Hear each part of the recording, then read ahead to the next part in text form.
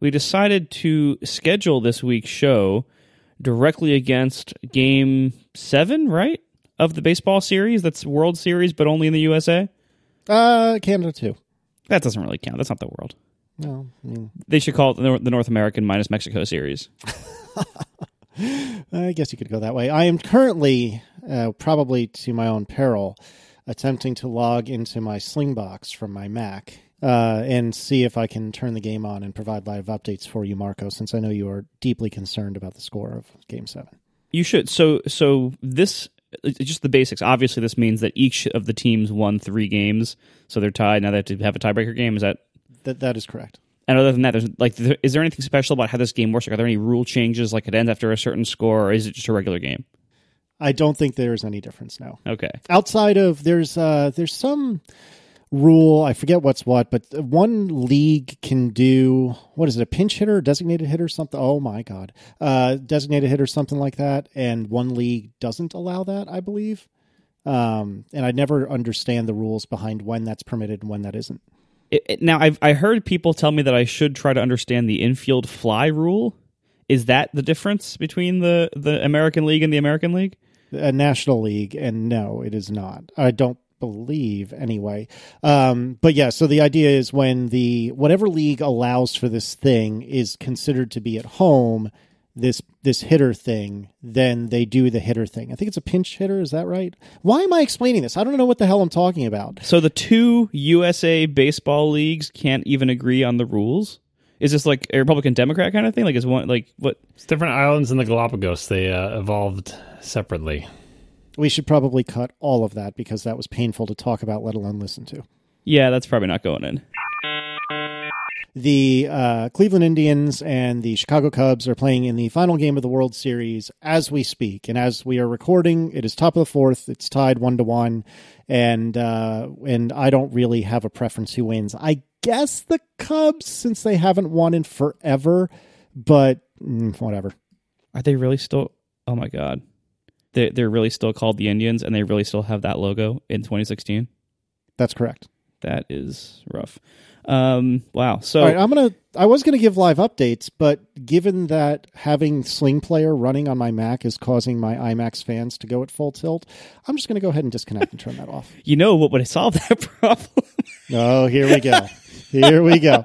Tell me, Marco, what would solve that problem? You know, Apple still barely does make one computer where the difference in fan audible noise levels between full load and idle is not distinguishable by the human ear most of the time in most rooms.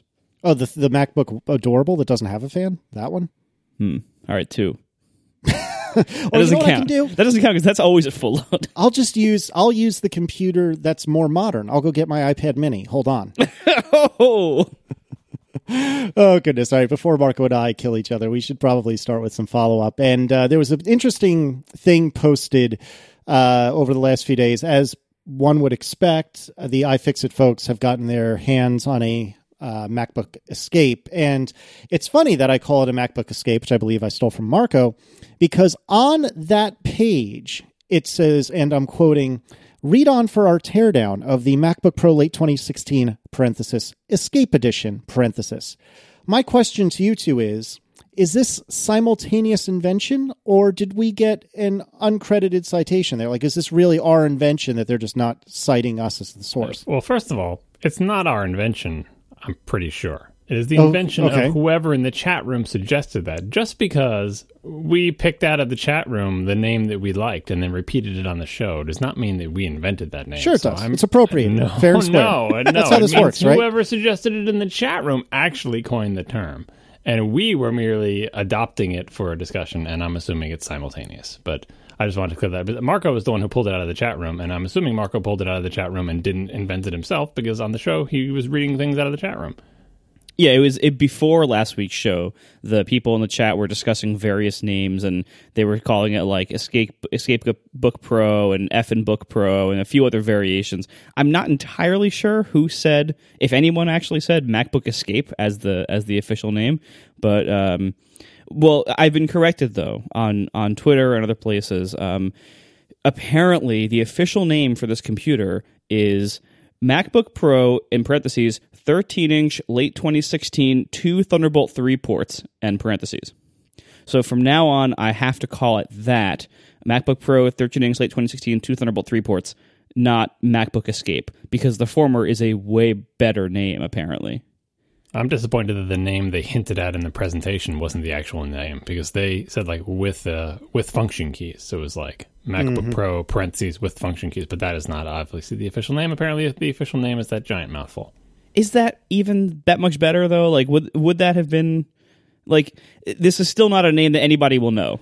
The good thing about the parentheses with function keys is you could apply it to like any Mac model that comes with a keyboard with function keys on it now. You could say like, Apple extended keyboard with function keys. Exactly. Well, and like the whole reason, like, the reason we gave this cute name, and everyone said I should stop naming things because originally I was one of the people. I don't even know if I was the first, but I was a popularizer of the name MacBook One for the one-port 12-inch MacBook when that came out, because that had a similar problem where they released this brand new computer that is radically different from everything else they make, and they just called it MacBook. And like there was already a computer named MacBook not even that long ago, and lots of people still have them. And so like it was a vague name, an ambiguous name, and everyone was going through all these contortions in like press articles to say like the new MacBook, the 12-inch Retina MacBook, the MacBook with one USB port or whatever. Like everyone was going through these contortions trying to unambiguously state which computer they were talking about, because Apple's names aren't good enough. Like they're not precise enough. And this is one of those cases too. And by the way, I do regret not calling it the MacBook 2. Because in so many ways, that's like true. that's a real like. That. I had a few people tell me that. And that's just adding confusion, though, because now it sounds like it's the sequel or something, and it is a Pro. Yeah, well, it's an Air. I mean, really, let's be honest. It's a MacBook Air with a Retina screen. Which again, I wanted that, and I said it's going to be amazing, and they're going to sell a ton of them, and I stand by that. The early reviews say it is pretty good. It's not as good as I would like it to be in some ways, but overall pretty good. I think I think it's probably going to be very successful if anybody can justify the price hike for it. That's a big if, but if they can do it, that'll be fine. But this is another one of those computers where look at the contortions of how people are trying to unambiguously refer to this computer in their various reviews and press articles and blog posts and tweets, and there is no good short name for it that unambiguously says what it refers to. So I stand by my choice to call it the MacBook Escape because it is short and fairly unique. I don't think anyone could ever think that meant any other computer, and they might not necessarily know it means this one, but I think enough geeks know, enough of our audience knows, enough of my audience on Twitter and stuff knows that I can say MacBook One and MacBook Escape, and the people who are listening, almost all of them will know what I mean by that, as opposed to saying 13-inch MacBook Pro, which now could mean 3 very different computers, all of which are still for sale. Just wait until next year when they add the Touch Bar to the MacBook Escape, but it still has 2 ports instead of 4. Then what the hell are you going to call it? It's not the MacBook Escape anymore. MacBook Escape with Touch Bar.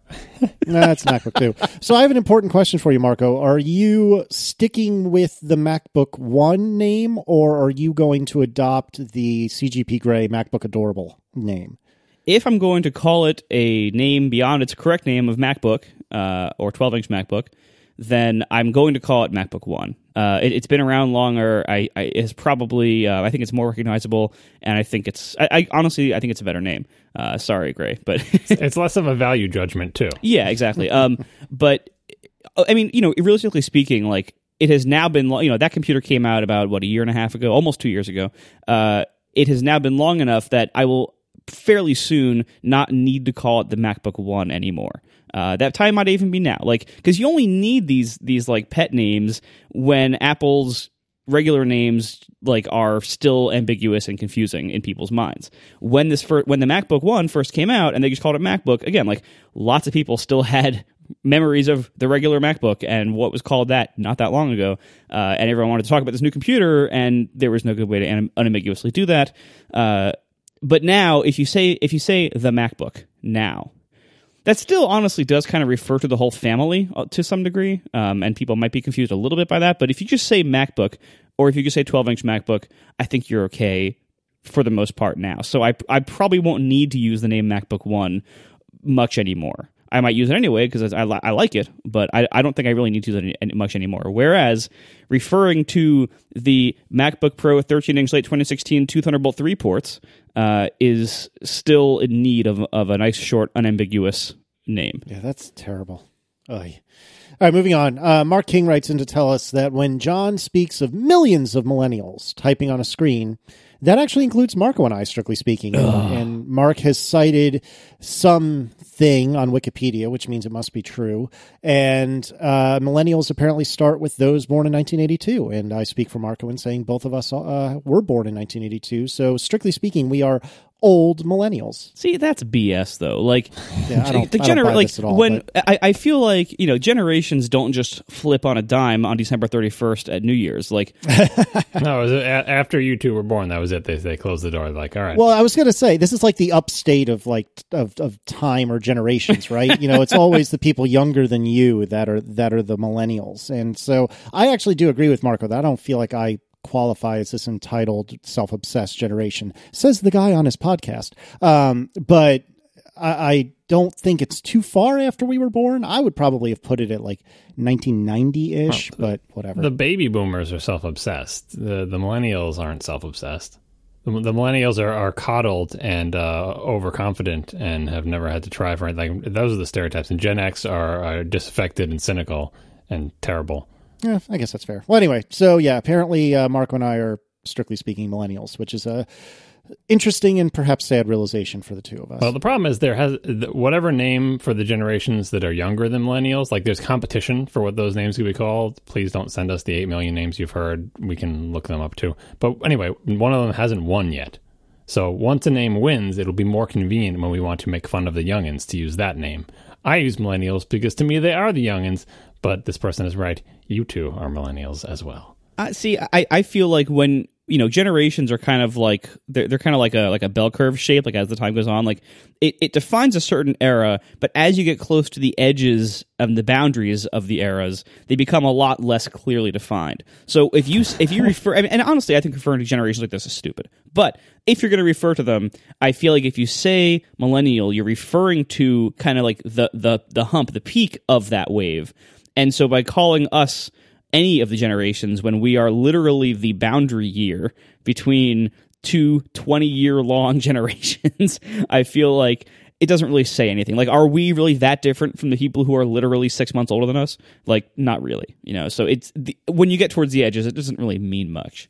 But referring to these generations at all is kind of dumb and is only used for people to like yell about how weird the kids are these days. That's exactly how we're using it, though. Yeah, that is the point. All right. William Rainish wrote in and pointed out to us, I forget exactly the context, but I think maybe it was Marco was saying, I don't need a super fast GPU, or somebody was saying something along those lines. That's what it was. And William writes in to say, well, you may not think you need a super fast GPU because you're maybe not playing games or anything like that, but isn't the GPU used by, say, image editing apps to do some of the calculations required in order to mess with your pictures taken on your camera? That's all GPU based, is it not? Well, some of it is. And that's not to say that it doesn't matter, but much of it is still very much CPU bound. And the things that are generally where I spend most of my time waiting for the CPU are not the things that GPU is really helping with. I have my iMac with the fancy GPU. I have my 15-inch MacBook Pro without the fancy GPU, and they do things at roughly the same speed, like in Lightroom with the same kind of files. Like, it's not like the iMac should be. If the GPU was really helping the things that I'm waiting on, the iMac should be way faster than the MacBook Pro, but it's not. It's similar speeds. So, and I can look and I can see in iStat menus that all the CPU cores are being pegged during these operations I'm waiting for. So really, it's It might help many operations and stuff, but the things I'm complaining about, it doesn't really help. And it's nice to have, but not necessarily at certain costs and in certain roles. So my argument last week was that I wish they had the GPU, basically the no GPU option in the 15-inch still. There appear to be good reasons why they don't anymore, like related to Intel's integrated GPU being not as good anymore in those quad-core configs, whatever. I don't know the details of that, but something like that. But Anyway, I regret that they don't have the option of no discrete GPU anymore, but oh well, what are you going to do? That's kind of my attitude about the MacBook Pro in general is, oh well, what are you going to do? Because there's so much about it that's a little bit weird or off or not quite for me. We'll get to it. We will. We are sponsored this week by Harry's. Go to harrys.com/ATP right now to claim a free trial set and free post-shave balm. That's harrys.com/ATP. Harry's is the best value in razor blades, in my opinion. Now, big razor companies, they have this annoying habit of putting out new models every few years and raising their already high prices even higher. Unlike them, Harry's does not believe in upcharging, which is why they made their razors even better, and they're keeping prices exactly the same. Now, Harry's sells 5-blade razor cartridges, similar to what you might have seen from big brands. They now include a softer flex hinge for a more comfortable glide, a trimmer blade for hard-to-reach places, a lubricating strip, and a textured handle for more control when it's wet. And this is still the amazing value they've always been, just $2 per blade, compared to $4 or more that you'll pay for the big brands. And by owning the factory in Germany where they make the blades, Harry's can produce high-quality razors themselves and sell them online for half the price. And this comes with all the conveniences of online shopping. You don't have to go to a drugstore, get into the anti-shoplifting case, anything like that. And you can just order what you want, and it gets delivered to you. They have great customer service if you ever need it. It's wonderful. Check out Harry's. $2 per blade. And this is not a safety razor blade. I've used those. They're fine. But I'm a big fan of the 5-blade razor cartridge. That's simple as that. That's what I like. Harry's is the best value in that business, bar none. $2 per blade cartridge.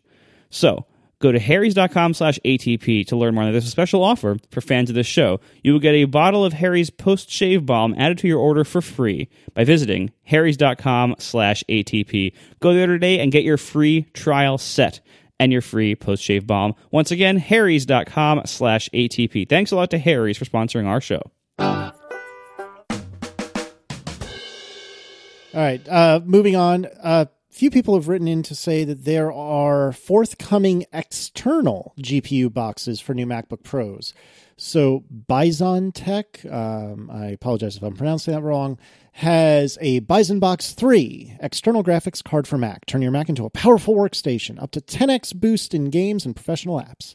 And so this looks like almost a mini tower-sized box. It looks quite large. I'm sure it's actually not. That you can sit adjacent to your MacBook Pro and connect via, presumably, Thunderbolt 3 and put any number of different GPUs in it. You can spend $2,700. Yeah, $2,700 on a box that has a graphics card in it. And that graphics card only apparently has Windows support. But nonetheless, you could spend basically half a MacBook Pro again getting an external graphics card. So, John, is this your solution to an excellent Mac-based gaming platform? There have been a bunch of external GPU options ever since the advent of Thunderbolt. And there are two main problems. One is probably not a problem anymore, but used to be back in the early days of Thunderbolt. And that is that although Thunderbolt basically gives you the ability to have sort of, PCI bus that extends outside your computer, the original Thunderbolt did not have as many lanes as top-end graphic cards took when you plugged them into like a gaming PC or something. And that only mattered if you were going to actually use all that bandwidth between the card and the CPU and everything, and you could argue that it wouldn't make a difference and you can't measure or whatever, but back in the day, the bandwidth was insufficient. I'm assuming with Thunderbolt 3, that is either close enough not to matter anymore or has surpassed it and it's not a problem anymore. But the real problem with external GPU solutions, for me personally, why I'm not interested in them, is because I have no faith that Apple supports them in any way, shape, or form. Bingo. And it's not as if I need Apple to make the box. I just need Apple to say, oh yeah, this is a thing you can do with your Mac. I do not doubt that they can get this to work. And I do not doubt that Apple has built support for external CPUs into the operating system that's letting them do this. What I doubt is this going to be a supported configuration for me? Is some OS update going to get rid of it? Is it especially if you're going to spend, $800 for a really fancy GPU, is it a thing that's going to be useful for its purpose? I don't want to buy it and then 2 years later, I can't use it anymore because the drivers aren't supported, or there's some bug or some new kernel change out. But like, I need Apple's blessing essentially for me to feel safe to pursue this, because otherwise, why don't I just make a gaming PC? Like, at least then I know that's unsupported by everybody, and it's just my own challenge to battle and get to work. Or, we get driver updates from the video card company. So I'm personally very wary of solutions like this, because I say as I sit in front of my 8-year-old computer, because I like to use things for a long time, and I really do want Apple to bless them in some way. Blessing for Apple doesn't mean it's going to be supported forever, obviously, but at least I'll know that I'm not more on the fringes. For other people who have a less aversion to risk or just interested in trying something cool, this definitely looks interesting, and I would probably do this if I was more of a hobbyist hardware tinkerer. But right now, I'm not interested in external GPUs until Apple gives me the nod about them. Honestly, if I was more of a hobbyist hardware tinkerer, I'd just build a Hackintosh, or, as you said, just build a gaming PC. Like, that's because you do most of your gaming in Windows anyway, right? Well, yeah. So this is the other angle. This is like the thing that's cool about it is not, hey, I get to have a cool GPU. The cool thing is you get to have a laptop that works pretty well, that you can also sit down, plop it down on your desk, and suddenly becomes way more powerful. Like, so it's the whole hybrid. It's kind of like the old Thunderbolt display with the laptop. Like, you could just buy 2 separate machines, but it's kind of neat to have one machine with all your stuff on it that suddenly gets amazing new capabilities when you sit down at your desk and connect one little skinny wire. That is for me, the novel, interesting hardware hacker angle. Not just the fact that you can have a good GPU, because you're right, you would just get a game. If you just want a good GPU, get a gaming PC, and there you go. It's the the novelty of having external powerful things enhancing the power of your laptops. And tons of PC laptops do this as well. This is not a unique thing to Apple or anything like that. It's just, Apple, as far as I'm aware, has never even acknowledged this is a thing, which is really weird considering they have to provide some support for it to work at all. Yeah, I mean, the story that we get from like people like ATP Tipster and other various sources, it really does sound like Apple really did do like all of the work necessary to make their own 5K display. And at some point, they were probably planning on it to be a product, and so they put in all this work to make Sierra support this kind of display over this kind of cable, make it support external GPUs over that kind of cable, and everything else. And then instead, now they basically give it all to LG, who was probably making the panel for it to begin with. LG ships it as their monitor, and Apple tells Nilay Patel it secondhand on Twitter that they're out of the display business.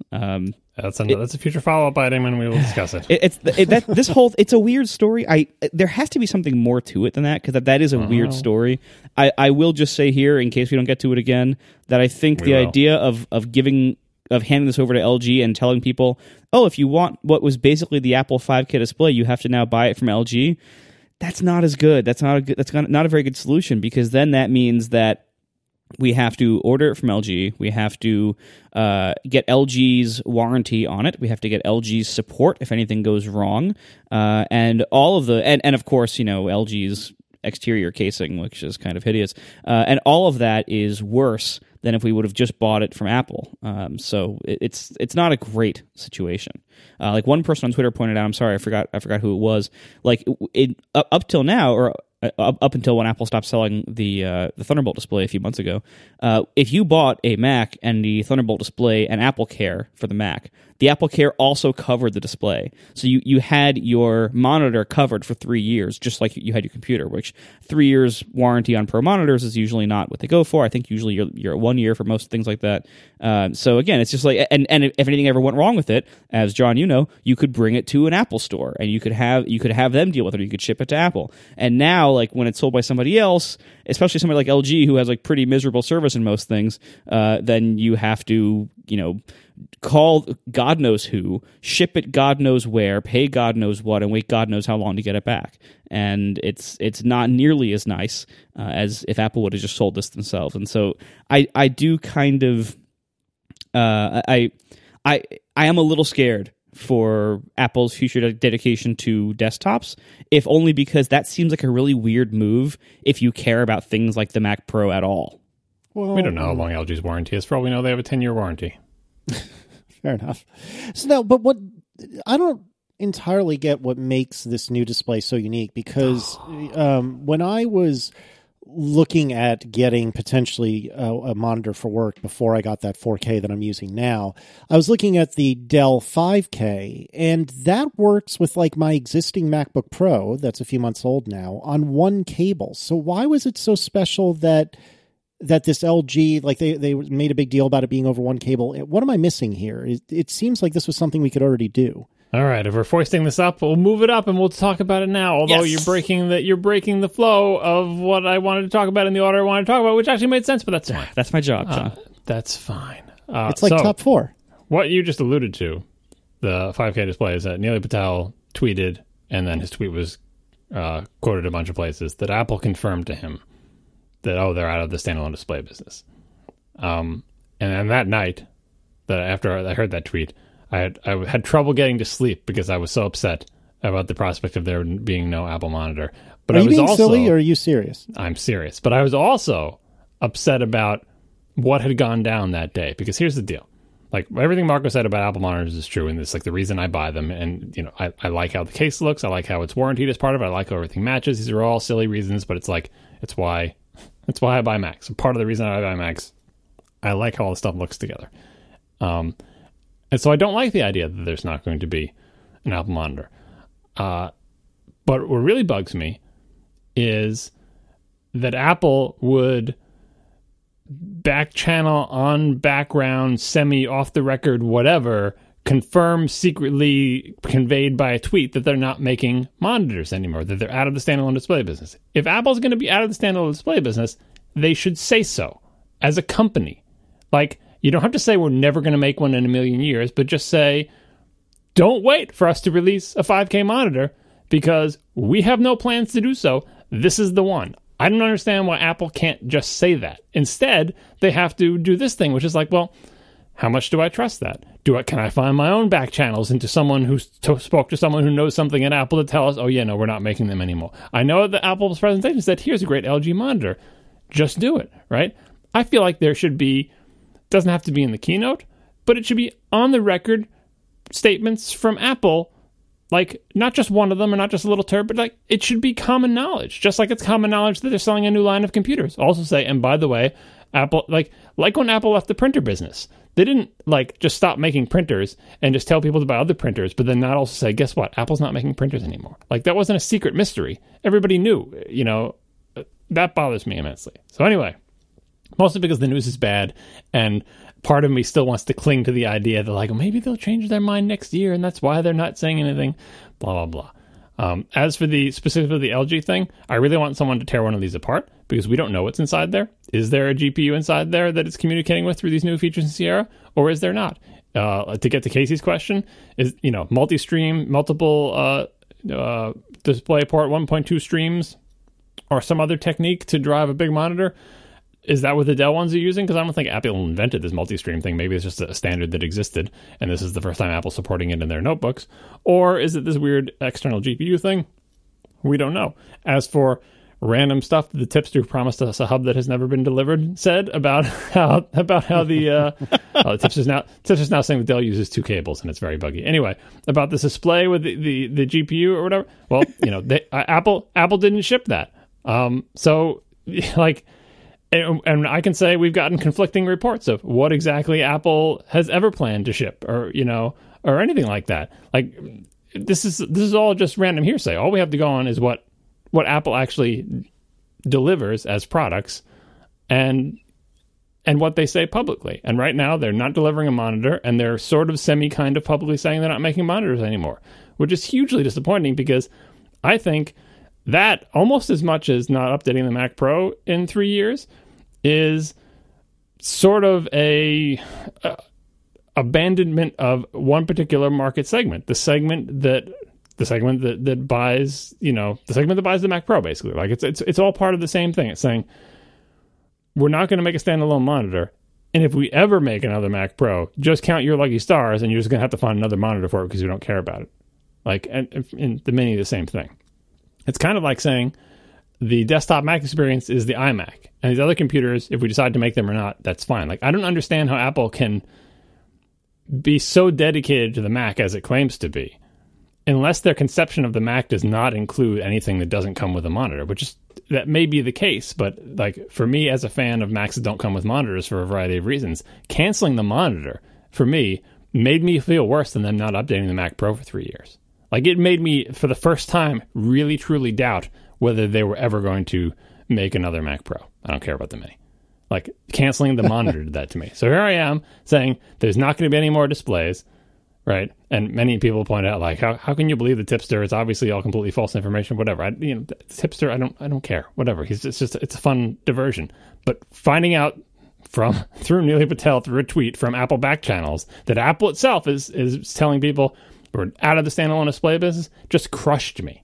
It crushed me to the point where I was immediately trying to consider, if they come out with another Mac Pro, I don't think I'm going to buy one. I should just get an iMac. I cannot live in a world where I'm going to wait until June of next year to get a new Mac Pro and then connect a ugly third-party 5-head monitor to it. I don't know if I can do it. And I was like, well, if you can't do it, then what are you even waiting for? Why don't you just buy an iMac? Why are you sitting in front of this ancient computer? It's slower than your phone now. It's just ridiculous.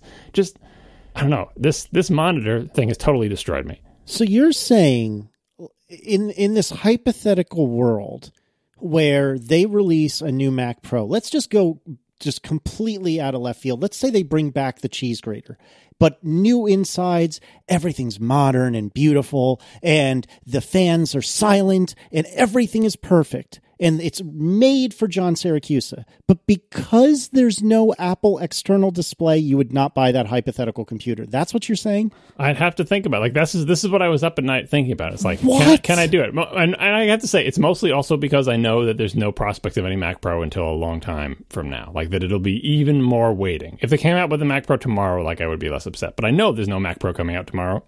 There's no Mac Pro coming out next week. There's no Mac Pro coming out next month. It's going to be another long wait. And I don't... I've been waiting a really long time, right? I don't know if I can wait that long for the reward at the end of it to be whatever the hell the Mac Pro is now. And, oh, by the way, find some monitor you can use with it. Good luck. I don't like it. You're saying that you wouldn't buy this perfect John Siracusa Mac that I've just invented out of thin air because you don't like the look of the LG monitor. It's possible. It's possible. That does not compute in my mind. Put it this way. I have never had a non-Apple monitor.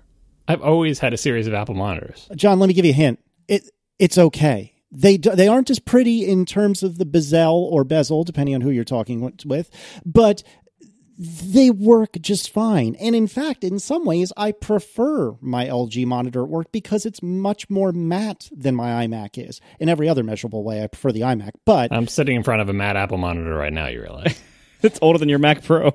Yeah, exactly. But I mean, to each their own. If this is the way you want to live your life, then power to you, man. I said I'm considering it. This is what the display cancellation did to me. In the end, I think I can probably stick it out, and I wouldn't buy the current iMac. If I was waiting for an iMac, probably I would wait until they revise it with at least a new GPU in it. But like what I'm trying to do is get myself to the point where like I think you'd be okay with an iMac. Because my wife's got a 5K iMac. It's like 3 feet over there. I use it all the time. The monitor is really nice. It's way faster than my computer. It's got a 1 terabyte SSD. The GPU is faster than the one in my computer. Like, the more I sit there and use that one, the more I say, what are you waiting around for a Mac Pro for? You know it's not going to be good for your purposes anyway. Like, the things that get me come back to is, like, here, the fan on my wife's iMac and all that stuff. But I'm trying to figure out, should I, when the next iMac is revised, assuming it's revised early next year or something, should I just buy it and not bother waiting for this Mac Pro? Should I buy it and then sell it if I like the Mac Pro better? I've just been waiting so long for this Mac Pro, and the cancellation of the monitor has been the strongest signal to me that Apple is not interested in selling me the computer that I want to buy anymore. I mean, as if the 3-year wait for the Mac Pro isn't a signal enough, but who knows? They could come out with a new Mac Pro with their new conception of what the Mac Pro is supposed to be, and I seriously doubt it will be anything like the cheese grater you described. But either way, if there's no display with it, it's really disheartening to me. Yeah. To each their own, but I just, man, that seems bananas to me. But I mean, you do you. I can't imagine. Yeah. I mean, like I said, I'm not coming down that I'm definitely going to get an iMac. I'm just like, that's what I was thinking after this announcement. I feel like I've come down a little bit from now, but on the other side of it is, like I said, the 5K iMac is really good. It's a really good computer. like I said, compared to the computer I have now, it is better in every possible way. And it's like, oh, but the GPU is not going to be as big as the one in the Mac Pro. How do you know? Or maybe the new conception of the Mac Pro is to have the same GPU as the MacBook Pro. I don't know what the new Mac Pro is going to be. Nobody does. I don't know. So at this point, I'm still just waiting because I'm not going to buy the current iMac. But like, it's weird to be of two minds. Like, I wish Apple had confirmed more strongly and officially that they're out of the standalone display business, because then they could have line of questioning in all the interviews they're doing to say, why are you out of the standalone display business? People like to buy them. You can add $100 and get some margin. Do you really sell so few of them that you don't want to do that? Do you not consider that part of the whole system? Do you think you can't make a good monitor? I mean, your whole on this whole P3 thing and the color calibration and the retina and all that stuff, you're all about that, except for your computers that don't come with a monitor, in which you say, fend for yourself in the world, in the land of third-party monitors. Maybe we'll recommend one. Good luck with warranty and repairs. And by the way, it's ugly. I agree with you, John. Like the lack of the new monitor has also made me unreasonably upset, because I agree. I think it does signal more than anything so far that there probably won't be another Mac Pro. Because again, like, if they were going to make a new Mac Pro, why would they not make a new monitor to go with it? Like, do they really want the only option for Mac Pro buyers to be third-party plasticky, crappy monitors? Like, is that really what they want to be the only option for their highest end computer? I imagine that's not really their style. You know, that's a very strong indicator that as much as I want the new Mac Pro to happen, and as much as, like, you know, ATP Tipster says that they're working on Skylake E in some capacity, like, I don't know what else that would be for except a Mac Pro, but they've worked on previous Mac Pro updates and not released them. They've apparently worked on a 5K monitor and not released it. So if they really don't want to make their own displays, I really have to look at their actions, and not what I want to be true, and not what rumors say are true, or not what tipsters say are true. I have to look at just what they've done publicly and what they've not, more really what they've not done publicly. And I just have to come to the conclusion that it is very unlikely that we'll ever see a Mac Pro again. Because if that was not the case, we would see something about it. They would either have updated it all this time, or they would still be in the display business, because that's pretty related, or something else. Like, this could be wrong. I would love for it to be wrong. I want a Mac Pro. I don't want the best computer that can run the OS I use to only have 4 CPU cores, or to have loud fan noise when I actually drive all those cores, or to be limited in the other ways that I'm actually limited compared to Mac Pros. I want there to be a higher ceiling, and it will really crush me, like, morally, and my enthusiasm in this company and the Mac platform as a whole. Because you know what? The Mac platform is really good on pro hardware. It is designed for pro hardware. Mac OS scales really well to tons of CPUs, multiple GPUs, all sorts of cool, like, OpenCL stuff that never really took off, but it still has it all in there. And, like, the Mac platform is awesome. It is such a good professional workstation OS. And to have there no longer be professional workstation hardware that can even run it, that will make me very, very sad. But again, I have to look at what Apple's actually doing, and it sure looks like there's never going to be another Mac Pro. Now, that being said, I am going to keep hope up that there will be one. I'm going to keep hoping for it until next summer. And if we don't get one by next summer, when other Skylake E workstation platforms start shipping from like Dell and HP and stuff, if we don't get one then, I will consider it over. But I am going to hold up hope until then, even though my hopes right now are pretty low. And by the way, for the tipster, like the supposed 5K monitor with GPU, that's why I want to see the teardown of the LG one, because assuming he's not just entirely fabricating this, one explanation is what you were actually seeing is the internals of the LG display inside a Thunderbolt case inside Apple, because that's how Apple was working on their OS side of working on this thing. You know what I mean? It doesn't mean that it was ever a product that Apple was ever going to ship, you know? So anyway, we have to see what's inside this LG display before we know what the provenance of those rumors are. But like, I would find it also, like Marco would find it even more depressing if they actually developed this thing internally and then it never went anywhere. It would be much more explicable if that was just, a development mule for the internals that actually went into the LG display, and it was there so Apple could do it software side of it, which again is perverse. It's like, if you're going to do this cooperation with LG and let them sell the monitor, why let them get the margin on the monitor? Like, they're already making the panels for all your stuff. Like, just why don't you take the margin? You can make a nice case for that monitor. Hike up the price $50, $100. You think we won't pay an extra $50, $100 over the price LG? Of course we will. Like, you're not going to sell a lot of them, but why, We'll get to this when we talk about the MacBook Pro later, but it smells like nickel and diming. It's like, well, we don't sell enough of these to care. Totally, I acknowledge they don't sell enough of these for it to be a blip. So we can save a little money by having LG do it, because we don't care about the money. It's meaningless to us. It might as well be $0, and it's a lot of hassle for qualifying it and supporting it and doing warranty repairs and shipping the boxes. Like, I totally see how this is a money loser for Apple when you look at everything that's involved in it. But sometimes you have to do things like that to support the use case of your top end users, who again maybe are not profitable anymore, but I feel like they're an important part of keeping like, I don't go through the whole Halo car thing again, but that whole angle, the monitor is part of it, and selling your own monitors is part of that. Well, and Apple is still in lots of businesses that are also low margin or not very necessary for most of their customers anymore. Things like they still sell their Wi-Fi routers and their time capsules. Like, why? Why does Apple sell an outdated wireless router? Don't tell them, they'll hear you. Right? Like, they're going to cancel those products too. I'd rather they kill those than the monitors. Like, look, like Apple, all these people who try to justify what Apple's doing, they try to make excuses for Apple, which you don't need to do. You can almost always look at other parts of the Apple product line or very recent history, and you can get contradictions to that or counter arguments to that. Like, in the case of the monitor thing, like, yeah, Apple doesn't need to be in the monitor business. They don't need to be in any business. Like, they just need to be in the iPhone business. That's it. But, Apple can do just fine cutting out monitors, but then why are they not cutting out everything? Why are they not cutting out iPods? Apple still makes an entire line of iPods, and iPods are actually holding back progress in things like iTunes. Like, imagine if Apple could totally cut iTunes iPod support. That could free up iTunes. It could free up so much engineering resources and legacy support and old stuff, and it could accelerate a possible future in which iTunes has its functions broken up into different apps that are actually good. Like, they have tons of reasons to not sell iPods anymore, but they still sell them because of a handful of reasons that are good enough to keep them going. Not really sure what those are, but I'm sure people are buying them to some degree, right?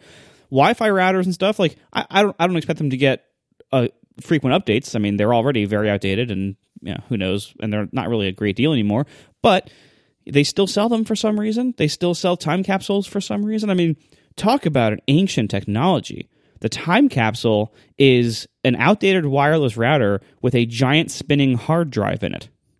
They still sell that, but they decided that monitors aren't worth selling anymore. Like, that makes no sense to me unless they're killing off their entire desktop line except the iMac.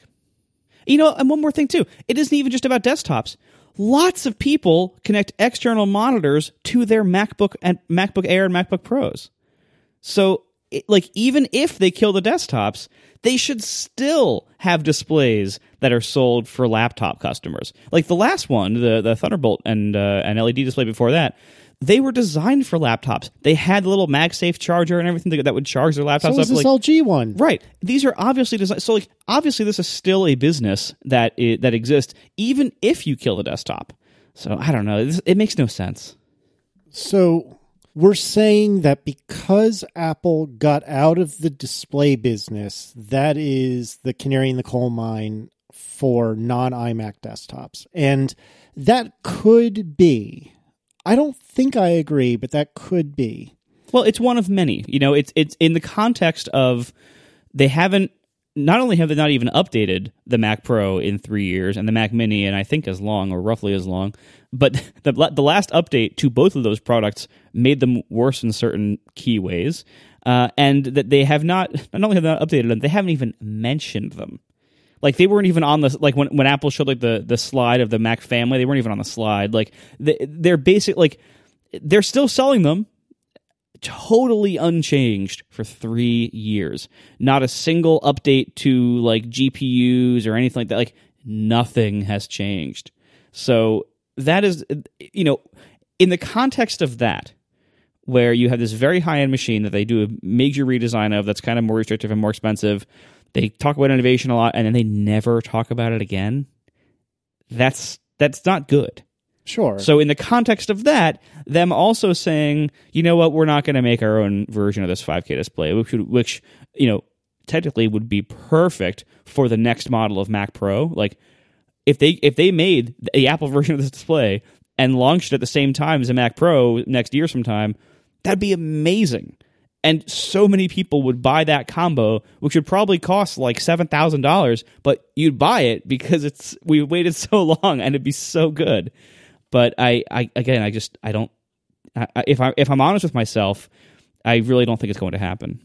I don't think the lack of a monitor is any particular indicator for the desktop. As if I still think there's a chance they'll update the Mac Pro, but like Marco pointed out, it's more of an indicator that Apple cares less about configurations that involve an external display, because all the monitors having the little MagSafe connector, it was clear it's like most people who are going to buy this monitor are buying it because they have a laptop, but when they sit down at their desk, they want a bigger screen than is available on a laptop. That's what these screens are for. Oh, and by the way, they also connect to desktop Macs, but nobody cares, right? And that aesthetic, and this is just me personally, that aesthetic of, because it's the main thing you're looking at when you're using a computer, is you're looking at the screen. Like, what does a Mac look like? Back in the original Mac, the whole thing was one thing. The screen, the floppy drive, the power supply, eventually the hard drive, everything was all in one. Eventually, you're not looking at the computer part anymore, except in the case of the iMac where it's all in one, right? What you're looking at is a screen, and then you've got these tower computers or your Mac Mini for the desktop use cases, right?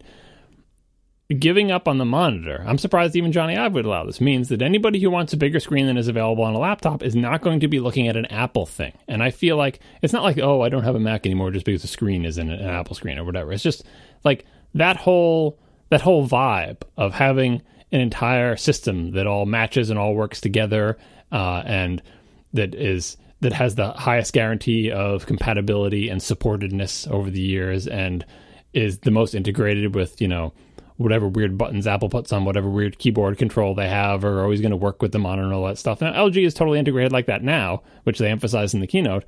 And maybe Apple will keep them up to date, but maybe Apple will lose interest and be like, oh, if you bought that old LG one, if it's up to LG to update us with the drivers, or like, who knows? Like, it seems like it'll be less supported, but it's just giving up on that whole vibe of having all Apple stuff. It's part of the reason that I personally like buying Macs, and taking that reason away makes me less enthusiastic about getting a shiny new Mac if then I also have to wade into the world of third-party monitors, or be forced to pick just one third-party monitor because it's literally the only one that works with their stuff in the integrated way that I want it to work. It makes me less enthusiastic to buy a new Mac. I guess you spend a lot more time looking at the bezel of your monitor than I do, because that thing just, I'm looking at a 4K LG monitor for now 40 to 45 hours a week. And in a perfect world, I'd like two of them side by side, or even in a more perfect world, I guess I should say, a couple of Apple monitors. I don't disagree with you that Apple monitors would be better in principle, but I can't say that I look at the bezel of this thing particularly often and that I think to myself, well, life sucks because this isn't a shiny piece of aluminum. To each their own. This is why we're different people. But that just seems bananas to me. Well, that it you used to be a PC user, so you're still looking at a lot of black plasticky crap. Yes. But I guess I don't view this as so egregious. And and again, to be clear, I don't think that this LG monitor that I'm looking at for 45 hours a week is pretty. I don't. I think it's relatively ugly. And there's problems with it. It doesn't have wide color, which, to be honest, I still don't see the difference that I can tell even in my iPhone for wide color, but whatever. It doesn't have wide color. The mount on it that comes with it doesn't height adjust. It's stationary. It's static, which is annoying. It doesn't pitch 90 degrees, which I never ever do, but it'd be nice to have the option for some reason. So there's plenty of things I don't like about it. But at the end of the day, all I'm looking at is the things on the screen. And not Apple not doing a monitor, to me, doesn't necessarily mean they don't care. Look at the iPhone 7 that a lot of people, a ton of people think that they charge and listen to music at the same time. I don't know if that's true or not, but a lot of people seem to think it. And if you go to the Apple accessories, Apple iPhone accessories page, sure enough, there is a Lightning audio and charge cable. So it's 1 Lightning to 2 Lightning. You know who makes that? Belkin. And if Apple really gave a crap about the iPhone, I guess they should make that too, right? I mean, we're not taking a leap to give a crap about or at least I'm not making a leap to give a crap about the Mac. It's just that my particular use case, like what I'm thinking that they're giving up on, that they don't care as much about, is the holistic aesthetic. Like I said, forget about desktops. Pretend there are no desktop computers and it's only laptops. The old Apple cared enough about the overall aesthetic of like the system that they can put in their product shots and that their ideal customer would buy to make giant expensive monitors that, as people in the chat room point out, are always way more expensive than equivalent monitors with the same panels. Like, again, granted, right? With little MagSafe things to charge your monitor dangling off the end of them. Like, it was a laptop accessory. And who in the world would buy a laptop accessory from Apple at a ridiculous price? Because it looks really nice. Like, that's it, because it matches and it looks nice, right? And yeah, they happened to be usually good monitors when they came out, and they were convenient and all those stuff, but like, it's Apple saying, yeah, it did look nice and it was cool, but the coolness was not worth being in this business to us anymore. And the coolness to me is totally worth it, and I would like to give them money, and they won't take my money, and that it makes me sad. Is it a good business idea? Is it better to get out of that business because it was a money loser? And most people don't care? I don't know. Doesn't really say anything about whether they care about the Mac or whatever. It just means that their priorities don't align with mine in this particular issue, and I'm sad about it. All right. We spent a lot longer talking about that than I expected. My goodness. I spent a lot longer thinking about that than I expected. I couldn't believe it. I'm like, I'm up at night. My wife was already asleep next to me, and I'm like, what am I going to do? Am I even getting a Mac Pro? Should I give up? Like, it was terrible. It was a literal dark night of the soul when I found out that monitor was canceled. Wow. Not when they didn't update the Mac Pro for 3 years. Here I am just happily hoping, like, I'm sure they'll update it eventually. I'm just waiting patiently. Look at me be patient. No more monitors. Like, no. Well, my thoughts and prayers are with you in this difficult time. Dan Frakes writes that Apple has told him that the MacBook Pro maxes out at 16 gigs of RAM because LPDDR3's limit is 16 gigs a chip, and Apple uses it because of a performance to energy ratio. And then building on that, there was an interview, or somebody asked Schiller, I think it was. An email. They emailed him and he replied. Schiller said, and I'm quoting, "To put more than 16 gigs of fast RAM into a notebook designed at this time would require a memory system that consumes much more power and wouldn't be efficient enough for a notebook. I hope you check out this new generation of MacBook Pro. It really is an incredible system." So that is supposedly, and other people have come to this conclusion as well, that is supposedly why Apple is not shipping more than 16 gigs of RAM in the MacBook Pros, which, full stop. I mean, that's a bummer. If I were to buy one today, I would absolutely want more than 16. Would I need more than 16? Probably not, but I'd want it. And that's today. And sometimes people want these computers to last 4 or 5 years. That's not unusual. So this is a bummer, but I don't really see how this is Apple's fault. And I'm assuming one of you is going to tell me, well, I would definitely pay money for the thing that lasts 2 hours that has 11 gigs of, 80 million gigs of RAM. Not 2 hours, but yeah. Well, so before we even get to that angle, there has been much support for the idea that this is not Apple's fault out there. This is the basics of just like, look, the specific CPU they're using with the good GPU or whatever, the Iris Pro graphics or whatever, doesn't have a chipset that supports more memory capacity and blah, blah, blah, blah. Like, this is a thing. One other thing that people have brought up, surprisingly, showing the links people will go to make excuses for Apple, is that there is FAA has a restriction of like 100 watt hours for batteries. I saw that. Right? And that Apple can't make a battery bigger than that. Which I don't even know if that's true, first of all. But second of all, let's just assume it is true. And then they follow that up by saying, and that's why the new MacBook Pros have a 76 watt hour battery. It's like, well, wait a second. What they're saying is, yeah, they could add that extra 20-something watt hours, but that wouldn't be enough to power the memory subsystem required to support 32 gigs of RAM. I think the actual issue, as with a lot of this Intel stuff, is not that you can't have a laptop that is also pretty small and light that supports 32 gigs of RAM, because I'm pretty sure Dell sells one that's not that much bigger than it is thicker, granted, but it's not that much thicker, and it supports 32 gigs of RAM, and it uses the 6th generation Intel chip. It's not Kaby Lake or whatever.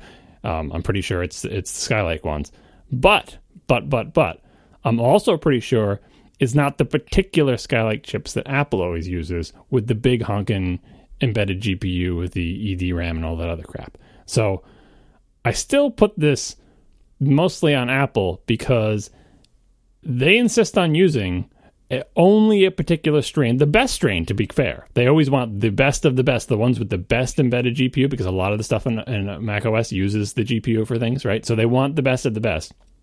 And if the best of the best isn't available, they won't ship the other kind. And what I was thinking about is the way to potentially solve this with the smallest number of sacrifices in the short term until another chip comes out that does what it is, ship the Intel CPU with either the crappy one, the one that doesn't have the fancy embedded GPU in it, because you're putting a discrete GPU in everything anyway, and do it the old-fashioned way where you just always use the discrete GPU. And yes, that would slaughter battery life, and now you can support 30 gigs of RAM, which is slaughter battery life even more. And yes, then you'd have to make the thing 3 millimeters thicker, and then you'd probably have to make it a separate model. And then why are we having a separate model that's just this weird transitional thing like the fat MacBook Pro for people who need all this crap? And that just gets us right back to the original argument, which is that's not what Apple wants to do or whatever. So in the end, I don't think this is that big a deal, because I think actually in this case, given the constraints put on them by Intel, they probably made the right choice, because what they're designing, this MacBook Pro case, I assume, the 15-inch MacBook Pro case, will be with us for a pretty long time. I don't expect them to shave another 2 millimeters off of next year. I expect this case to be, the guts to be swapped out of it and new guts to be put into it, right? And if it just so happens that Intel doesn't give them anything that can fit in this case with this much battery with reasonable battery life, it is a better choice to limit it to 16, to keep the battery life at what it is. Like, it's a better choice economically speaking, and for uniformity. It would be a better choice for customers who are very demanding to make that other model just for them. But boy, that's asking a lot of a company that is trying to narrow things down and that hasn't updated the Mac Pro in 3 years to make a special one-off model just for this generation of Intel CPU, because it can't support 32 gigs of RAM, that is thicker and has more battery and uses a different arrangement of CPU and GPU, and also still gets worse battery life. That's just not a thing that Apple is interested in doing. So if they're not interested in doing that, like 16 gigs of RAM isn't embarrassing for the people who don't buy it because it can't support 32. I feel for them in the same way I feel for people who want Mac Pros and who want external monitors. But it is in keeping with what Apple has been doing to its product line, and I think they're hitting the fat part of the curve there. Most people don't need more than that. It is better to have a lighter, thinner thing and have lower power requirements. So this is exactly in the same vein as everything else we talked about. Apple not making hardware for this very narrow set of people who are very demanding. And in this case, it is partially explicable by the availability of the kinds of CPUs they can put in it. But it still makes all of us sad. That's what we're talking about this show. We're not talking about how Apple is doomed and how this is a bad computer and people shouldn't buy it. We're totally talking about how a bunch of nerds who want the best of the best are sad about the choices Apple is making. Yeah, because here's why some people have expressed bewilderment. Why are so many people so upset about the new MacBook Pros? And the thing is, Apple makes one type of laptop now, really. They make the ultra thin and light, the ultra portable. All of their laptops now are in this category. It used to be not that long ago that most computer manufacturers had different laptop lines basically with different size, weight, and performance classes. So you'd have the thin and light, which by today's standards would be considered comically heavy, but basically you have the old thin and lights that were exactly what it sounds like, but as a result they would be usually slower, more limited and everything. And then you kind of have the mainstream line kind of in the middle, and then you have the desktop replacement, which is the big heavy ones that have the very highest end CPUs, GPUs, and stuff that you could fit in any reasonably sized laptop. And basically, Apple only makes one of those now. Basically, everything Apple makes is a thin and light. And the reason why so many people get upset every time they change or don't change anything, but mostly when the changes happen, is that you can making a thin and light requires you to cut lots of things and to limit lots of things and to not address lots of what everyone thinks are edge cases, or as you just said, John, like little narrow slices of the market. The problem is, this is kind of like the 80-20 myth. The main problem here is, like, you look at the list of things that got worse between the last MacBook Pro and this one. Obviously, things got better, in weight, performance, batteries. Certain things got better, right?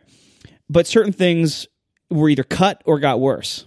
Certain ports are no longer there. The SD card reader is no longer there. The RAM ceiling did not get raised to what people want and everything. Any individual one of these excuses, or any individual one of these problems, can be justified or excused in some way. Usually, that goes with either like, well, we couldn't fit more in this super thin, light, low power computer, which is kind of a self-imposed problem because they don't make one that isn't super thin and light and low power. Or you can justify these things by saying, well, we cut the SD card reader, whatever it is, or we cut the HDMI port because only some little percentage of the user base used it. The problem is that the little percentage of the user base that used the HDMI port does not completely overlap with little percentage of the user base that used the SD card slot, and so on and so on. So if you look at the sum of all of the little limitations and things that have been added to this, and additionally, by the way, the price hikes don't help, so then you have like the not small percentage of the user base who is very unhappy or actually has to make a different decision now because of the price hike. So basically, you add all these percentages up, and while it may seem that any one of the downsides might only affect a small percentage of the user base, a large percentage of the user base is affected by one of them. Like, just you can't name the simple stats. Like, you can't say like everyone is affected by the removal of the HDMI port, but lots of people are affected by one of the removals on this computer. It's just different for everybody. And a Pro line, like historically, the highest end laptops would have the fewest limits because they could. They had larger cases because they usually had larger screens, so they were bigger. They were higher priced. They sold in smaller quantities to more demanding markets, and so there was room both physically and in profit margin and everything else. There was room for more ports, higher end things, higher wattage things, and everything.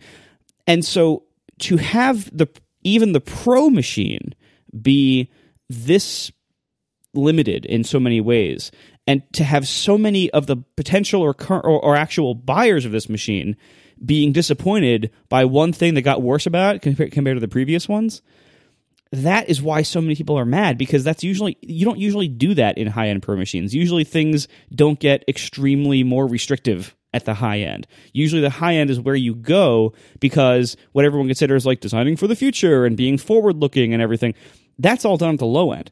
Like when the MacBook One came out, we all said, well, that's a really very compromised machine in a lot of ways, but we can just say, well, you know what? It's not for you, so you don't have to buy it. And that worked for a year and a half until now. The compromises for the MacBook One have now mostly been spread to the entire line of MacBooks. So now you can't just say that's not for you anymore. Now it's like, well, if you still want to use Mac OS, whenever your current laptop dies, you need another one, you're going to have these restrictions on you. That's it. Like, it's the combination of like all those stats adding up to be like, almost everyone's affected by one of these things, compared to also now the new lack of choice that we really have about a lot of these factors. Like, if Apple were to make and one of the ways they could address this, they still sell the old one. Now, they did this also when they introduced the Retina MacBook Pro in 2012. The very first 15-inch Retina MacBook Pro in 2012. They launched for, I believe, also $2,200 or $2,400, something like that, and which was higher than the previous one. So they kept selling the old one to hit a price point. But they did something else. They updated the internals of the old one as well to match the new one.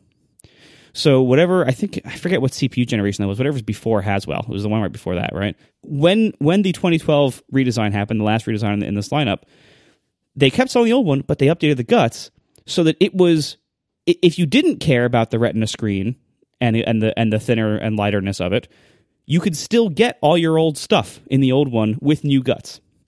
This time, they're doing the same thing where you can still get the old one if you don't care about the new advances and everything, but they didn't update the guts.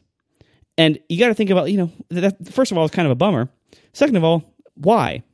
The honest reason is probably because they just don't care. They're going to phase these things out, and obviously Apple does not care about keeping their Macs up to date. That's modern Apple. Thanks, whoever. But imagine if you saw the new 15-inch MacBook Pro, and next to it in the store page, as it is now, is the old one. But imagine if the old one also got Skylake and a couple of USB-C Thunderbolt 3 ports. Which one of those would look more like the Pro machine, and which one of those do you think would sell more?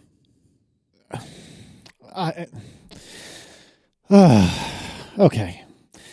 So let's suppose you wanted a machine with infinite flexibility in that, or infinite's a strong word. Let's suppose you wanted a machine where you had several ports, any of which could do fricking anything.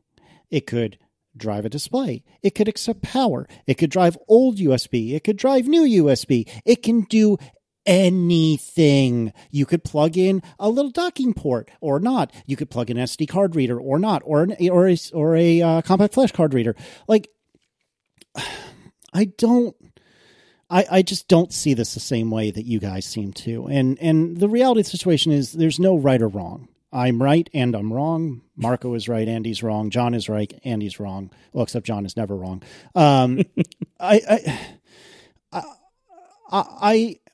I have no USB-C peripherals, and there are times that I plug things into my USB ports on my MacBook Pro. There are times I plug in an HDMI cable to my MacBook Pro. I certainly would need a dongle or two in order to hypothetically get one of these new MacBook Pros. And in the near term, that might be a little annoying. I don't see it as anything more than that. And I personally do see this as the Pro machine. In fact, the thing that I'm grumpy about is what we already talked about, which is 16 gigs RAM. But in every other way, to me, this is very much the Pro machine. It has 4 ports that you can use for fricking anything. And I don't understand why the world is so friggin' worked up about dongles. They're annoying. Okay, they're annoying. Fine. Whatever. I have a dongle today for Ethernet.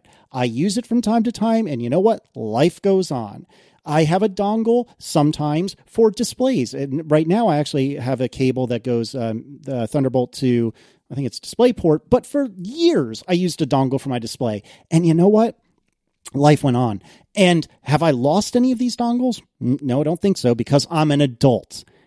I don't lose things. That's not something that I do. I just, it drives me bananas, because to me, it's wait until you get your AirPods. We'll see. maybe. But on the one side, I do agree with you, Marco. And I'm not placating. I really honestly do. Like, I understand where you're coming from. And there's certainly something to be said for maybe this is too early. Maybe this is leaving the true, utter professionals out to dry. But the only thing I can do is use me as an example. I write code for a living. That's what I do. By most definitions, that is a pro-level profession, in whatever definition of pro you so choose. It's the sort of thing that even if I wanted to, today, I could not do on an iPad. Yes, there's Swift Playgrounds, but you can't release an app to the App Store with Swift Playgrounds. I have to have a Mac. I can't have a PC unless I Hackintosh, whatever. I have to have a Mac. And so I like your Hackintosh voice. So I am, by at least some definition, a professional. I'm not a photographer. That's a different kind of professional. I'm not an artist. That's a different kind of professional. But I am a professional. No question. And for me, I think this machine would be friggin' awesome. And there will be times that I'm going to have to plug in my iPhone 7 to this computer and, oh my God, I need a dongle. Oh well. Or I'll just get one of the USB-C to Lightning frickin' cables. Like, this is not a big deal. This is a problem that can be solved. I don't understand why there's so much... Oh God, there's so much angst about this. And yes, Marco, I'm picking on you because, I feel like you and I are most vocally on opposite sides of this conversation. I do agree with you. And again, I hope I don't sound like I'm placating you because I mean it. I agree with you. It is less convenient to plug in something to a dongle to the computer than plugging it in directly to the computer. Totally agree with you. But at the same time, the only way to get the world forward, the only way to march forward and to get people using USB-C is to friggin' force them to. Because gosh knows, even as a super nerd who wants to live on the cutting edge, if I have the choice between using old-ass USB or modern USB, I'm going to choose the old one because that's what all my stuff already is. I'm never going to bother buying a USB-C to Lightning cable. What does that do for me? Not a damn thing other than cost me $20, whatever it is. So at some point, you have to rip the Band-Aid off. Now, maybe it's too soon. Maybe this is not the right time. I don't have a good answer for that. That very well could be true. But at some point, Apple has to say this new future where any port can be anything to anyone is worth fighting for. And I personally am okay with that. I think I might be standing alone on this one, and that's okay. And it's kind of funny because I'm actually not in the market for a laptop, and I probably won't be for another couple of years at the earliest, but I'm looking forward to getting one of these. I would like a lighter laptop. Do I need one? No, I don't. But I'd like it. I'd like a laptop where I can plug in the power port, damn it, RIP MagSafe, but be that as it may, I can plug in power to either side as I see fit. Why not? Whee! I can do whatever I want. I'd like a laptop where I could plug in a cheap docking station. The only reason I haven't bought a Thunderbolt docking station, which would be amazing, is, well, actually I only plug a couple things into my computer anyway, but beyond that, they're friggin' expensive. They're like $300 for a crappy docking station. And I've seen reasonable USB-C docking stations for like half that money. Well, that's because of the protocol, not the connector. Fair. And I'm frustrated, not with any one particular person. I'm frustrated in general because I understand where you're coming from, Marco. And you're not wrong. Despite everything I've just said, you're not wrong. But at the same time, I don't feel like this is such an affront to the professional as everyone else in the world seems to. So, and since I'm the only one that's making this speech, it seems I guess not, I'm the one that's wrong. I mean, but you know what I'm saying. Maybe you just lumped me in with Marco before and didn't even ask me what I thought of this. Marco already knows because I think we discussed it in Slack at one point. Well, John, what do you think? I'll give you the floor, sir. I understand everything that Marco was saying about this. I think that going all Thunderbolt 3 is the right thing to do on these computers. In fact, I wish they had even more ports because I'm a port maniac.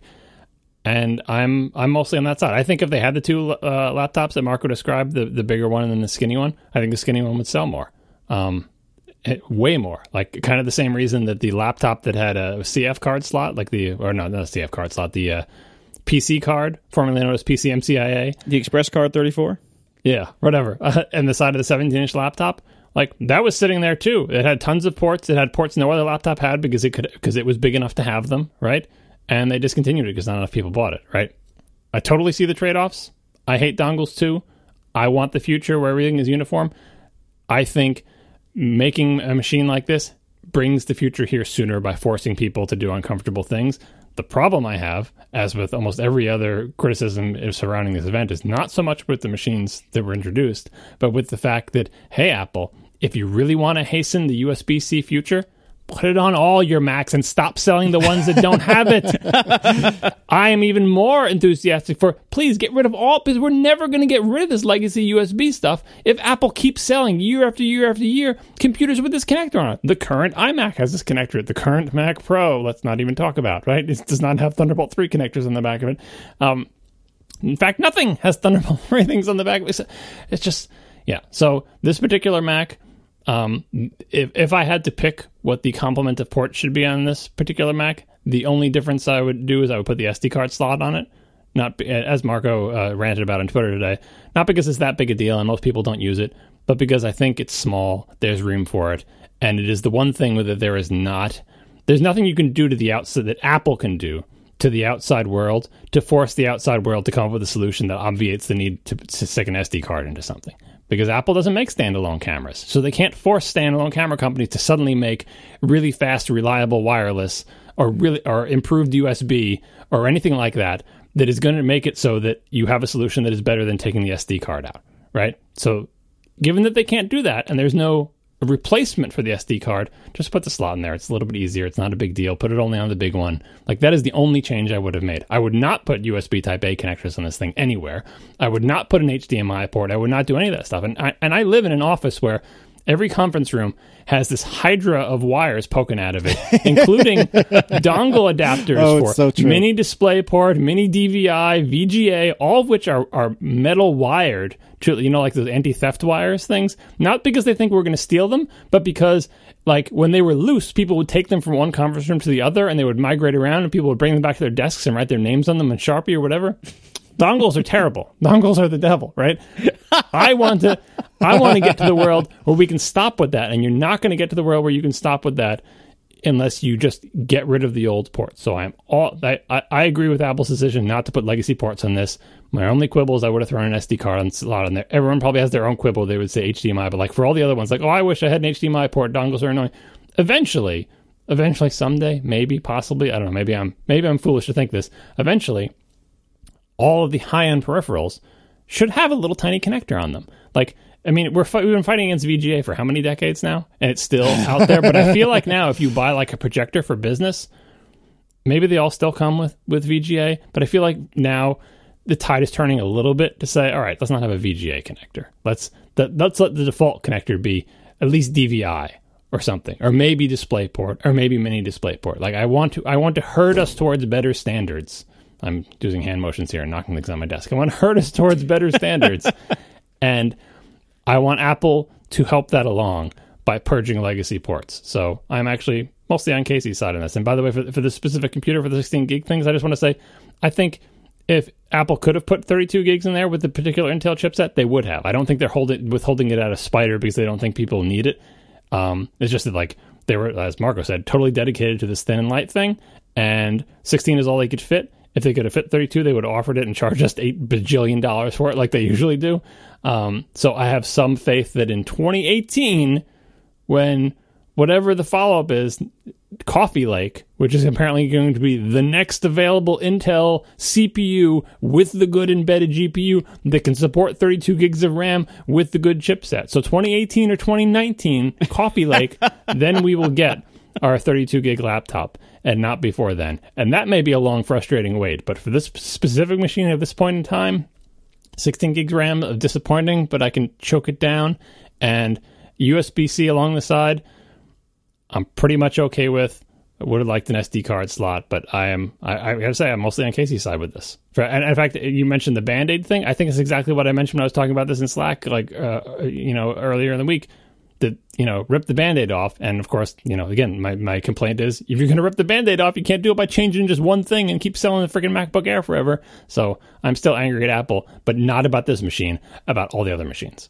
Well, and I think that's the thing is, I'm not the first person to have said this, but I wonder if some of the whining and moaning about these computers is less about these computers and more about feeling boxed. So let's suppose I'm a professional photographer and I want to have this machine in the field that can do, I don't know, whatever professional photography people do, like plug in SD cards and do computationally difficult things, or, have a bazillion pictures open at once, which somehow necessitates 32 gigs of RAM.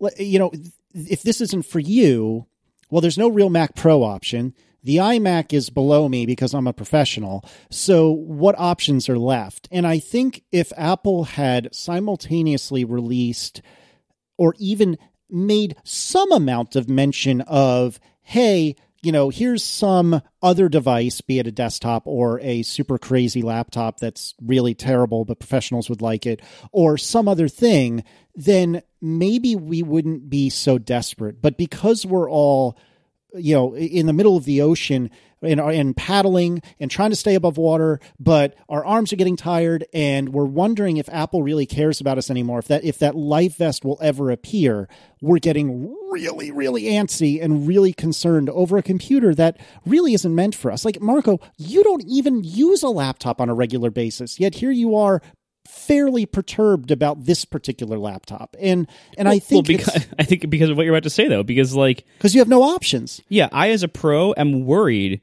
that the things I use are going to move towards laptops. And also, sometimes I do use a laptop. Like when I go away for like a week at a time, a few times a year, where I really do use that heavily during that time.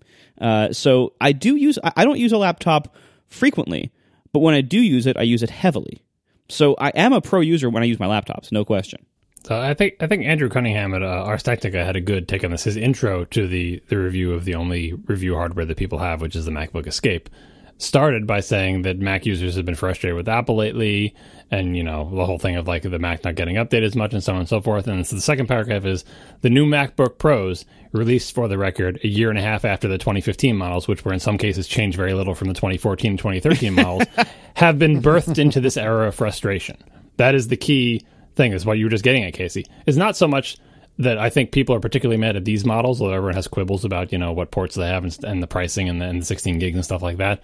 But because the world that they are entering is the world in which all of the most ardent Mac fans are frustrated with the Mac line. And as good as these may be, though the rest of the line is still just sitting there, especially insultingly continuing to be sold, including the Airs, even after this, supposed possible Air replacement.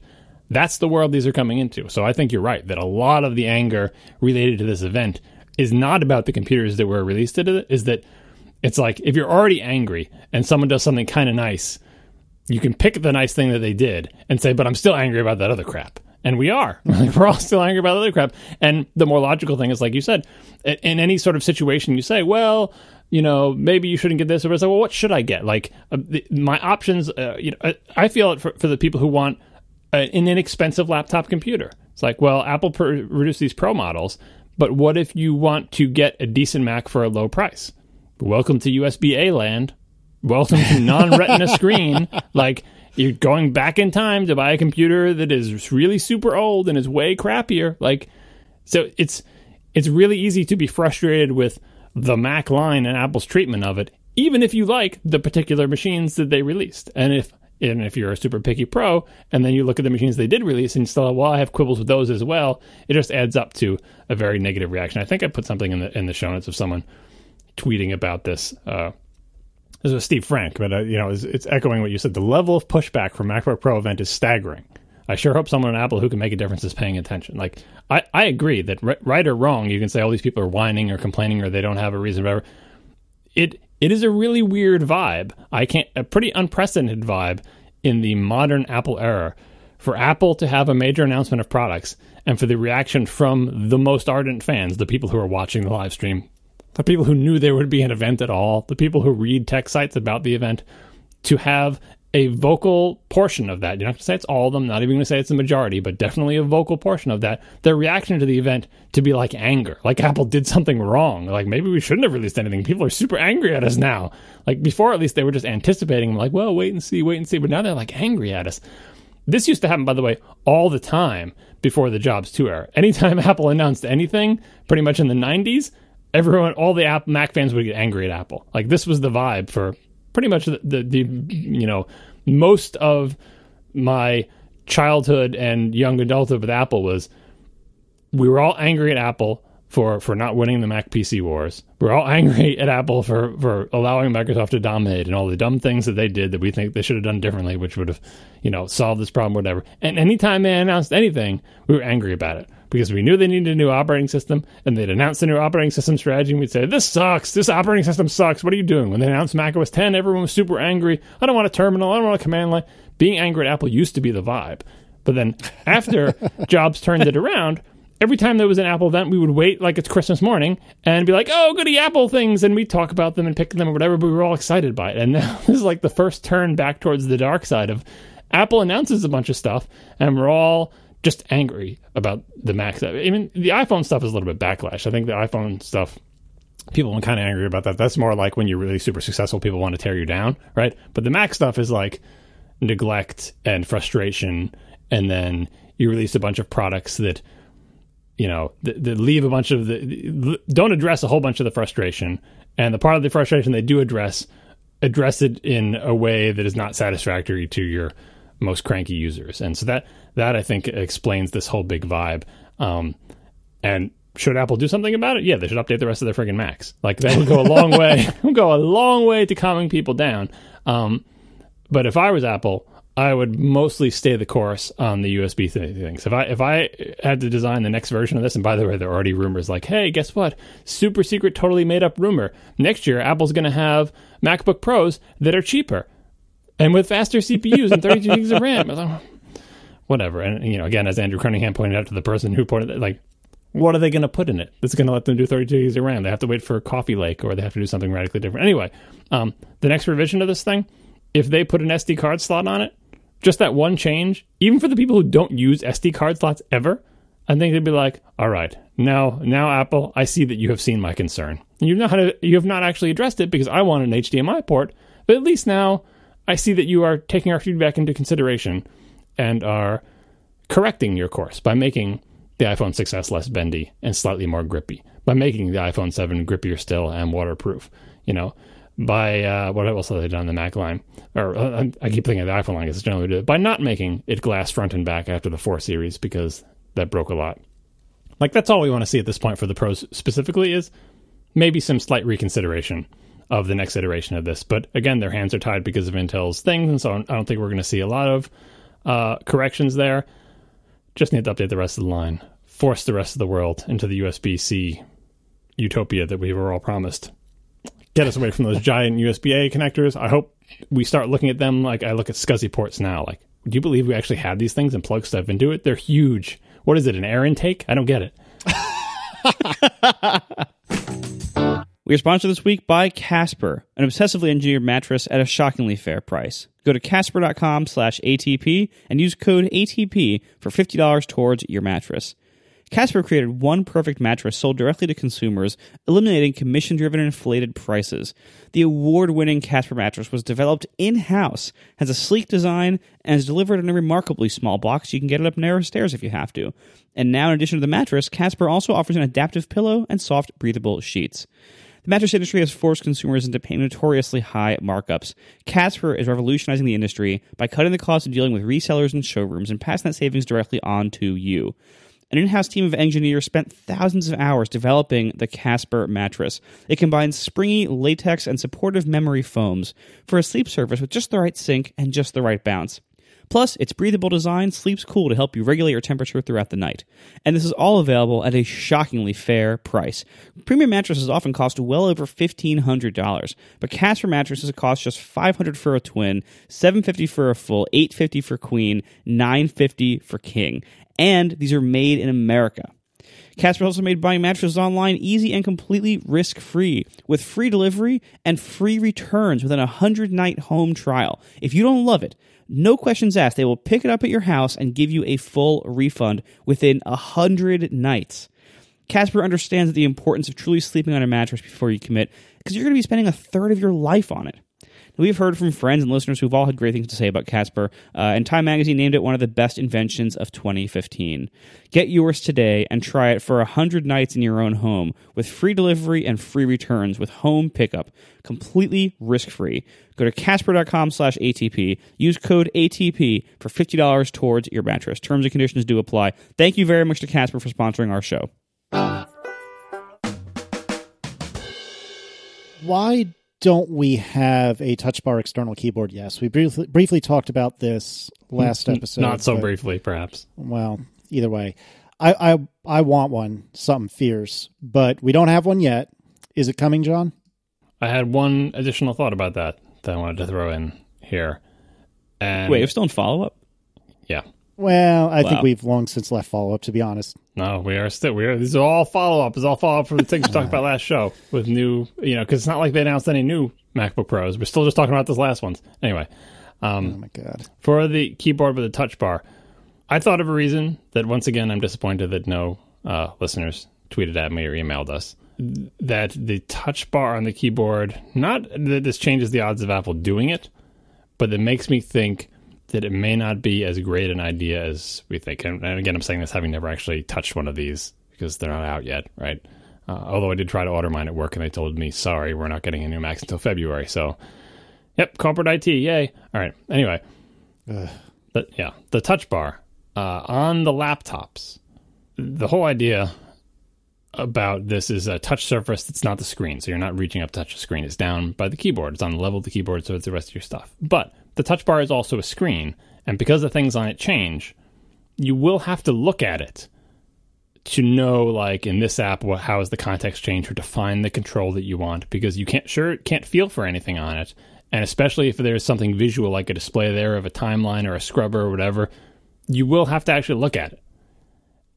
And on a laptop, that mostly works out because your line of sight and focal distance on the laptop screen, which is when you're using the touch bar, is not that far off from the touch bar itself. Screen, touch bar, not a big change in focal distance. If you're using a desktop and your keyboard is in the right position ergonomically, and so is your screen, pretty big difference in focal distance. And most people who are touch typists don't look at the keyboard ever on a desktop, because why would you? You can feel where everything is. There's no reason to look down there, and it is a totally different focal distance. So experience-wise, using the touch bar not on a laptop may not be as nice an experience as using it on a thing where the screen is connected. I'm kind of thinking of like a heads-up display where like you don't have to look away from the road as much to look at your thing.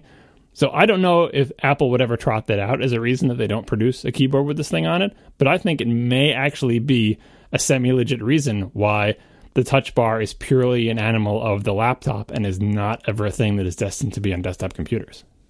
I mean, one thing we don't know yet is, like, is it really meant to be like a continuous input device the way a trackpad or a keyboard is, or is it really meant to be what the function row was before, which is basically like occasional utility functions, right? We don't really know. Like, obviously, Apple has a lot of different demos and stuff that they have in their apps, but we don't really know yet how it will be used in practice. Like, will it actually become a really primary pointing device or input device, or whether it will just become like a little utility thing?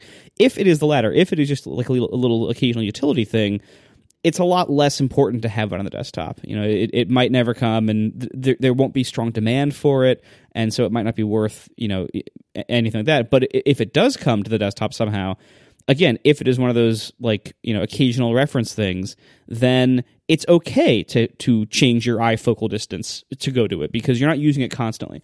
Whereas, like, if it's actually meant to be like some of the ways it was demoed with being things like a jog wheel in Final Cut Pro and stuff like that, like that's like a constant, frequent type of input device there. If that's the kind of things it ends up being very useful for, and we don't really know. I mean, whatever Apple says does not matter. What matters is what ends up being useful in practice, right? And we don't know that yet. Nobody even has these to review yet, so we don't even know yet. But if that happens, then I think you have a bigger problem with like frequently changing your focal distance and everything up and down from the screen to the keyboard and everything. Although honestly, I was using my laptop yesterday or the day before, using it for a while, and I kind of was playing. I was kind of like pretending that I had a touch bar, trying to figure out like how does it feel to reach up here for like scrolling or jogging or editing operations and everything. It's kind of too high up for me. Like for ergonomics, I'm a little concerned that it might not feel very good to reach all the way up there frequently for lots of interaction with my hands. Like I feel like that it might be a little uncomfortable and a little ergonomically weird. Like if it's going to be one of those like continuous input devices, I feel like that's kind of the wrong spot for it. And I recognize that like the right spot for that kind of thing would probably be between the space bar and the trackpad. But I also recognize, practically speaking, like that's really hard to design around and probably bad for like accidental input and everything. So that's probably why it's not there. But the way it is up top there, I do wonder a little bit about the ergonomics of using it very often. Well, like I said last week on the show, and as I tweeted as I tried to jam into a series of 3 tweets that I initially screwed up and had to delete and rechain together.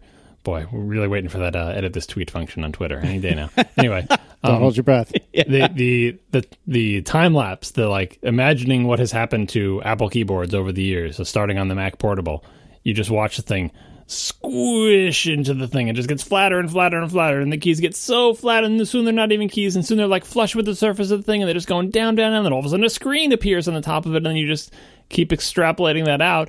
Why is the screen at the top? Why isn't the screen at the bottom? Why isn't the whole thing screen? Why isn't it a big force touch surface? But, and that gets into all the millennials typing on the screens and the whole big thing.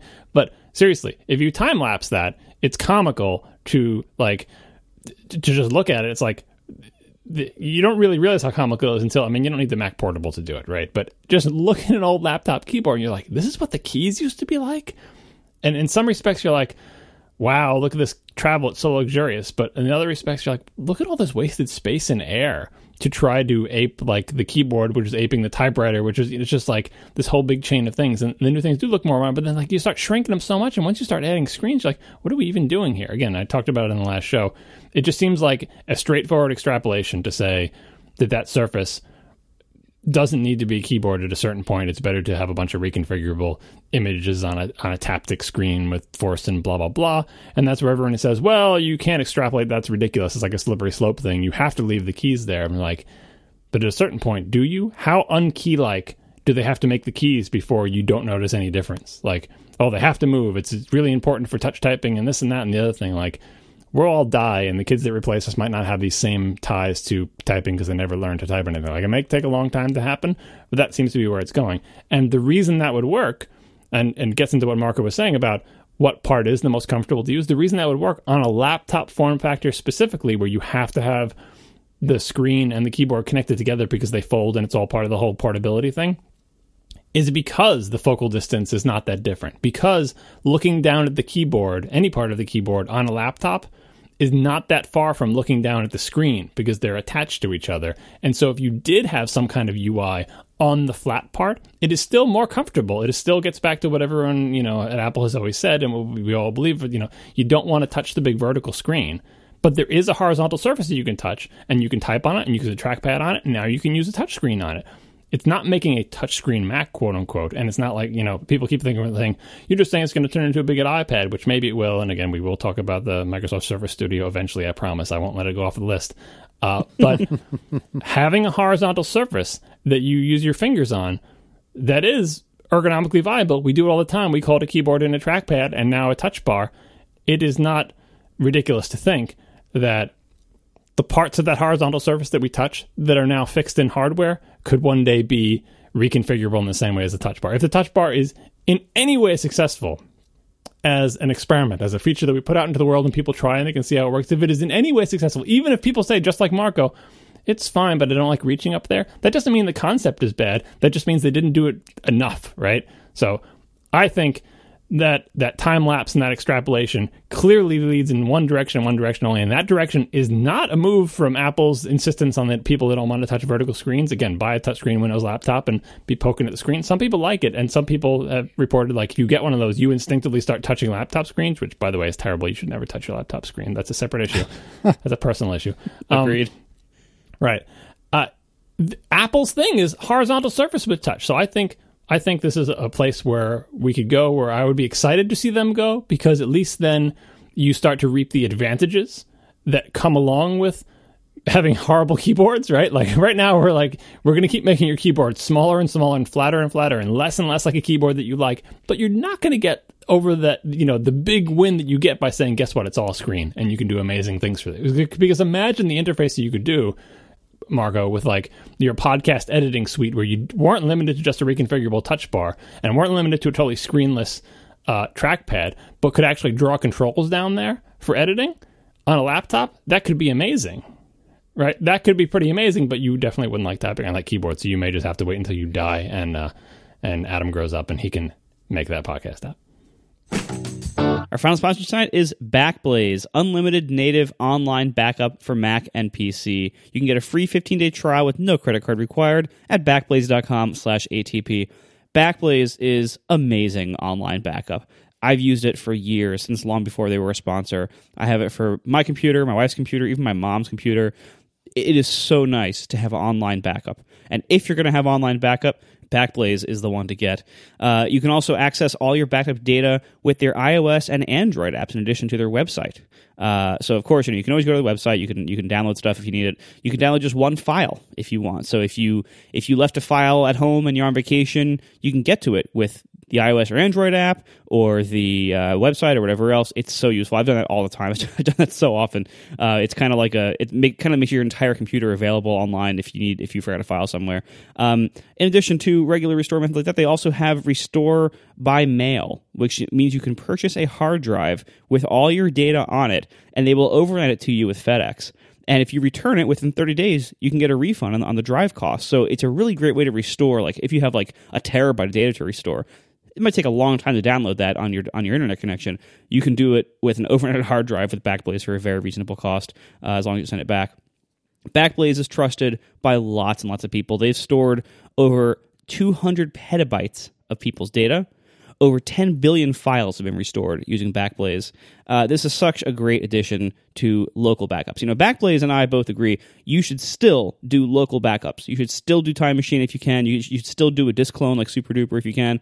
But you should also have online backup because it saves you from a whole class of other problems that no local backup can. Things like fire, flood, theft, power surges, all sorts of weird stuff that could happen to your computer and anything that's connected to it or in the same room as it. Online backup is a huge fail-safe. It is such great peace of mind to have this. You can get all of this for just $5 per month per computer with Backblaze. Unlimited space, unthrottled speeds. They will never throttle you and restrict how quickly you can upload things. It is so great. Go to backblaze.com/ATP. and you will get a free 15-day trial with no credit card required. Once again, backblaze.com/ATP for unlimited native online backup. Thanks a lot to Backblaze for sponsoring our show. So we forgot to talk about earlier when you were talking about the new MacBook Pro. How excited are you for yours to arrive? Because you ordered the MacBook Escape.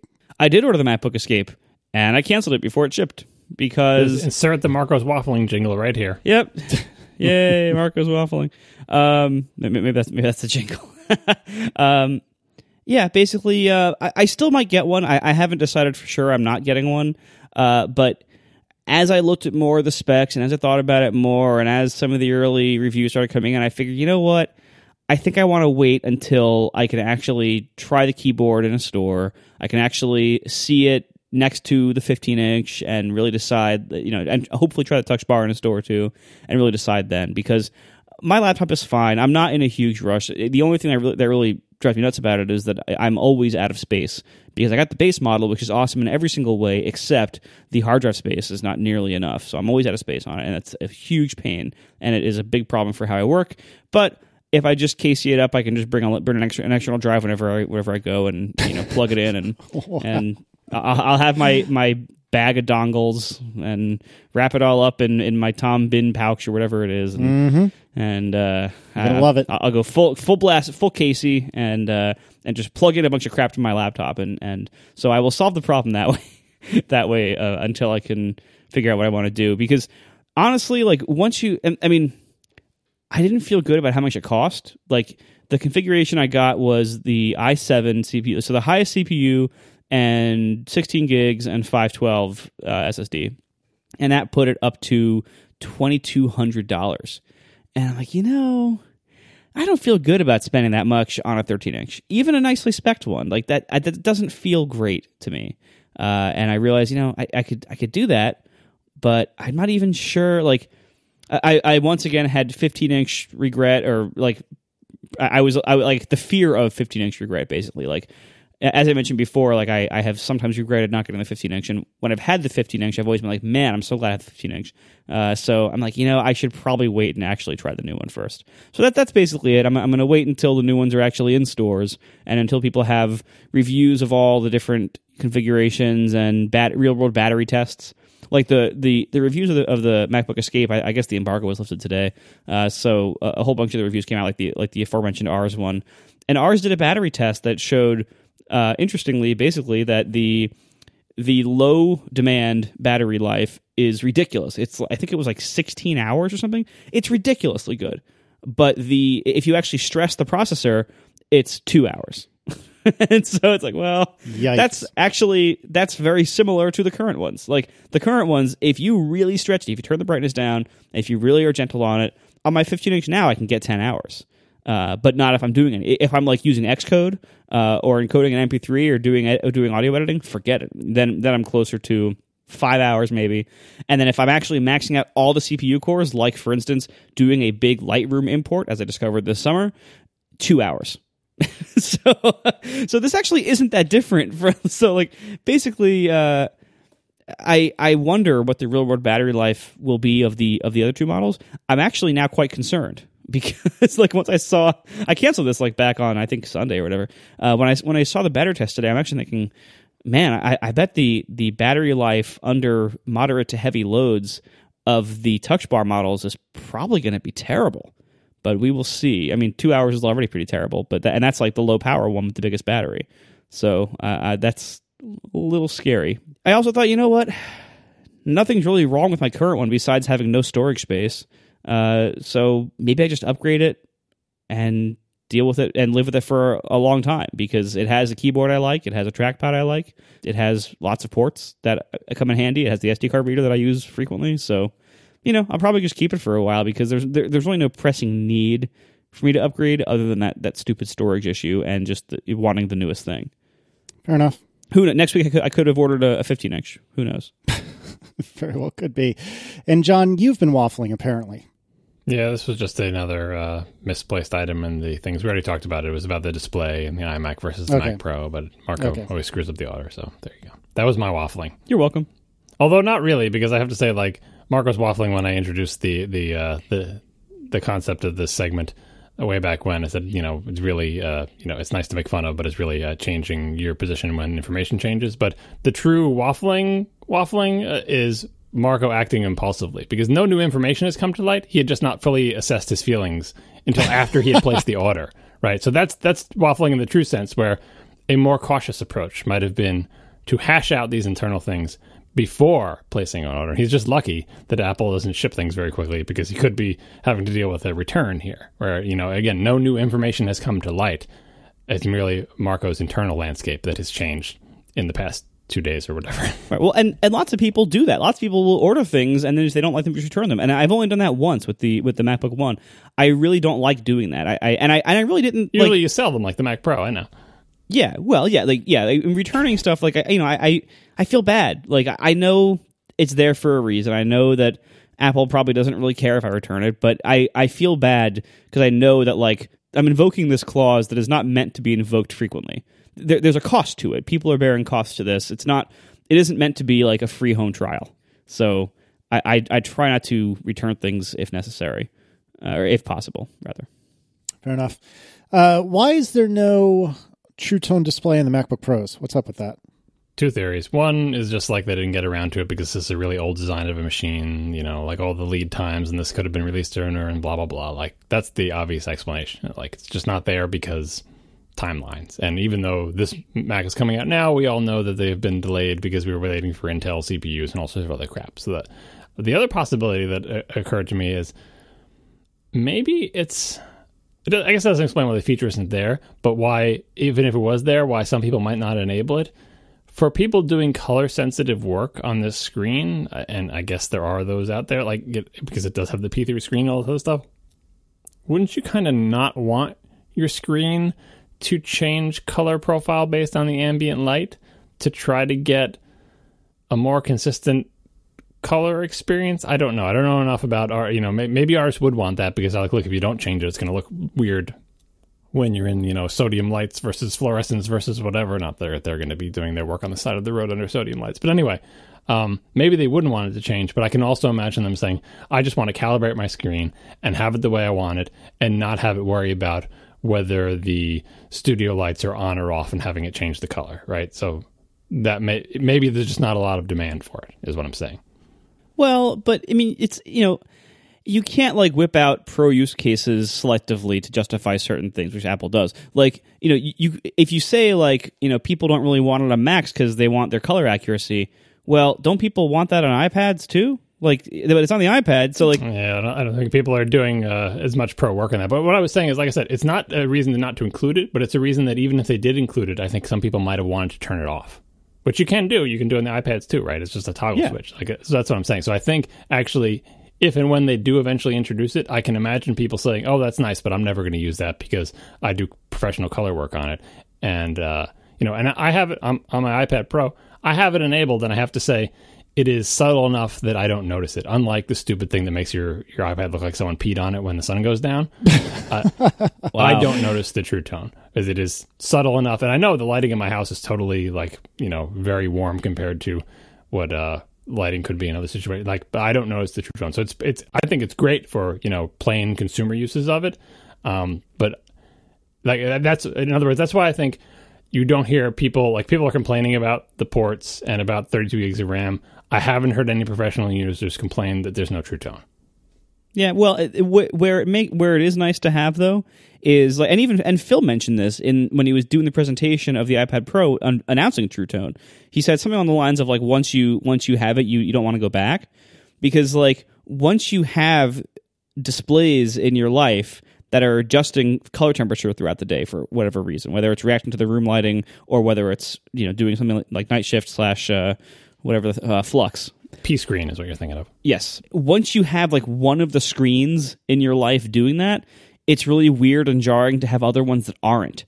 And so if you are getting into the lifestyle of flux / P screen / night shift and True Tone, which are I think really two different degrees of a similar kind of thing, you want all your screens to have it. I think that's only true of the night shift things, because every day I use both my iPad and at least one other screen that's not color adjusted. So True Tone, I think, is subtle enough. That's what I was saying, that you don't notice it. You just think it's the same. Because I'm using them in different rooms, so I don't have them side by side. Perhaps if I had them side by side, I would notice the difference. But when I'm using my iPad, usually in my bedroom, and then I come down and use the 5K iMac, I do not notice that they're different. I think I would notice if it was night shift, because again, that is super noticeable, and you'd be like, "Oh, the screen is so blue," after sitting in front of your pea yellow iMac screen. I mean, it is yellow, but I like it. It's probably a placebo, but it feels like it's so much easier. Make your computer look like it's broken. Pretty much. Back in my day, they would be like, "Is the green connector loose on the back of your monitor? Wiggle it a little bit." Hey, I still have Component in my bedroom TV, so I know what you're talking about. The Mac startup chime is dead, and I don't care. So anything else we want to talk about? There's a bunch of asterisks on that, though. It's off by default, but you can enable it with these NVRAM commands, and yeah. Yeah, we'll put a link in the show notes to how you can enable it. The other weird one, they're doing this weird stuff with power and opening the lid on the MacBook Pros, which mostly is a good idea. Basically, when you open the lid, the thing boots, which I think makes sense for most people, because most people, why are you even opening it if you're not going to turn it on? But if you're an old person who's not used to that happening, you can turn it off with another NVRAM app. Same thing with the startup chime. And the startup chime has been compared to the Happy Mac, which I don't know if you guys still had Macs back when the little Happy Mac appeared. Did your first Macs have that? No. On boot. So you would turn on the Mac. This is from the original Mac. And a little tiny pixel art thing, Susan Kare pixel art of the original Macintosh with a happy smiling face on it would appear. And that was a super important part of the original Macintosh experience, along with the whole rest of the GUI and this funny thing called a mouse with a wire on it and everything like that. And it lasted for years, long after Macs didn't look like that anymore. Long after Apple was no longer selling Macs like that, you'd buy you'd buy a titanium PowerBook and you'd boot it and it would have that picture on it. And people must be thinking, what is that? People who didn't know the original Mac, it doesn't look like this computer I'm in front of. Is it like a little square person? Is it a robot? I don't know, but it was adorable and it was tradition, and we liked it. And eventually Apple canned it and said, when you turn on our computers now, you don't see that. You just see this Apple logo, and so we can have a separate debate about Apple's dedication to whimsy and all sorts of other things. When the Happy Mac went away, it was sad. The startup chime going away, same thing. It's all the old traditions or whatever. I'm mostly okay with this because, traditions have their time. The Happy Mac had its time, and then its time was over. And the startup chime is, I think, a vestige of that same age. And if anything, it probably should have gone at the same time. When discussing this, you see all the people who are super annoyed by the startup chime. It is kind of annoying and unexpected. It's from a time when booting a computer was an event worthy of a sound. That is no longer the case. Because first of all, you shouldn't be rebooting your computer. Just put it to sleep at night, right? And it's not a thing that's done. You're not rebooting it because it's crashing all the time, which is the other reason you hear all the chimes back in the 90s in your office full of Macs, right? Because there was no memory protection, and one bad program would take down the whole thing, usually an Adobe product. But it's not like that's a vestige of a different age. And I think at this point, it is more luxurious and more sophisticated to not make a big boom, here I am, I'm turning on. And yes, there are reasons like, oh, well, that lets me know that it posted correctly, and I'll hear the different sounds for when I have bad RAM, and it sounds like glass is breaking. And there's an argument to me way that there's not enough whimsy in the Apple stuff. Although I do think, like I said, dragging the little buttons down to the touch bar from the main screen is slightly whimsical. And same thing with the little genie animations and the poofs and all the other crap. A lot of which they've gotten rid of, I admit. But anyway, I'm okay with the startup chime going away. And if you really want it back, you can get it back. Opening the lid and booting your thing probably feels weird to us, but I think that's mostly what regular people expect. It also gets them out of the business of having to find where to put the power button, but then it makes it harder for people to figure out, the sort of hold down the power button for 10 seconds when there's no power button. That was a question, by the way, about the touch bar. When your touch bar computer freezes, how do you hard reboot it? I don't know. How? I'm sure there's some combination of things you press, but it was much more obvious when there was a key somewhere on there or a button or something like that had the power symbol on it that I think people are somewhat familiar with. And now it's going to be a little bit trickier. I believe you hold down the Touch ID button and the volume down circle on the touch zone. Yeah, I'm sure there's some way to do it, but it is less obvious than, Touch ID is the thing, but there's no little power symbol on it. Anyway, I'm okay with it, surprisingly, and I am the oldest, crustiest Mac user ever. Yeah, I am stunned that this is okay with you. I don't even know where to go from here. I guess now that we're done with follow-up, we can start the show. Thanks a lot to our 3 sponsors this week, Harry's, Casper, and Backblaze. And we will see you next week. Now the show is over. They didn't even mean to begin, 'cause it was accidental. Oh, it was accidental. John didn't do any research. Marco and Casey wouldn't let him, 'cause it was accidental. Oh, it was accidental. And you can find the show notes at atp.fm. And if you're into Twitter, you can follow them at CASEYLISS. So that's Casey Liss, MARCOARMENT,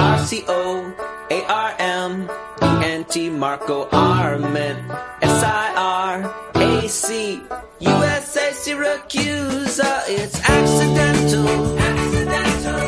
They didn't mean to. Accidental. Tech podcast so long. I knew it was going to be a total follow-up show, but there was just so much more to talk about that event. The event that changed the Mac world. Sort of. Maybe. Well, it really what's changing the Mac world is the slow neglect of the things they're not mentioning. That too. What changes the Mac world is not going to be announced on stage. It's going to be just slowly trickled out through press releases and controlled leaks. Well, so here's the thing about that. All the crankiness from you, Marco, and also from other people about neglecting the Mac or whatever. The thing that I find frustrating about it is it's so clear that Apple's message is, we care about the Mac. They said it in uncertain terms. Tim Cook said it, Phil Schiller saying it in all the interviews. They're not beating around the bush and trying to say, well, but we kind of do nice things. They're emphatic. We care about the Mac. The Mac is really important to us as a product. And again, it doesn't really matter what they say, it matters what they do. But what it means is that the message Apple is trying to send is that they care about the Mac. And if that's the message they want to send, why would they send that message? They're not trying to trick us. It's not a trap. They want that to be the message. And it's almost as if we can't do anything in the short term to really convince you. So all we can really do is say, they don't announce future products. They can't, they're not going to come out and say, here's what we have in the pipeline for the Mac for the next year. We realize we've neglected it. That's not their thing. But they're totally saying, we care about the Mac. So I think for everybody who says Apple doesn't care about the Mac, you'd have to basically be saying that Apple is lying to you to trick you. Or you can say they think they care about the Mac, but they don't know how to care for the Mac anymore. They don't know what the Mac needs. The Mac needs to go elsewhere, right? But they are totally all on the same page. The Mac is very important to Apple. It's super important that to the history going forward. We care about it, and I really hope that is really true from top to bottom, because that gives me some notion that they will actually fix things with their actions later. Because it would be really weird for them to emphatically say they care about the Mac as a reaction to all of us thinking that they don't, and then just never do anything different. Like, that would be super weird to me. So do you think that there's hope in sight? I mean, given that they're saying so strongly, oh, we care, we care, we care. But earlier this episode, you're thinking, oh, there's not going to be a new Mac Pro. So how do you feel? Well, I mean, the Mac Pro is not the Mac. Like, their vision of the Mac could be all laptops, right? But all that would mean is, like, well, then at least friggin' update your laptops more often. And I'm hoping, all of the angry people are getting the message through. Like, if I had my way, I would say, like, say someone says, oh, you can't have desktop Macs anymore. Fine, whatever. The Mac is just going to be the laptops. I would say, get rid of all the old models. Stop doing the thing where you keep them around for a long time. Update your whole line. Have a line of products from just under $1,000 on up to $1,000,000,000 that is all modern, all nice, all updated on a semi-yearly basis. Do that, right? And then we'll be, and then beyond that, you can say, okay, well, if you're going to have desktops too, do X, Y, and Z. But it doesn't matter. Whatever you decide defines the Mac, whatever technologies are involved, whatever ports, whatever form factors, or whatever.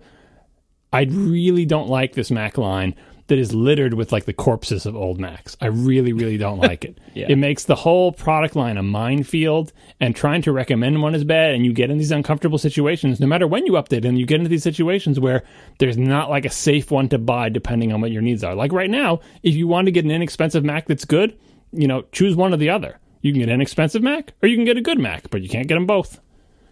Honestly, like, the old models that are still for sale are quite compelling. Like, it's kind of a shame they shouldn't be, because they're 3 years old. Not the MacBook Air with that freaking screen that is not compelling. No, that's not. But like the old 13-inch MacBook Pro is still for sale, and that's a pretty good buy for what it is. The old 15-inch is also still a pretty great value, honestly.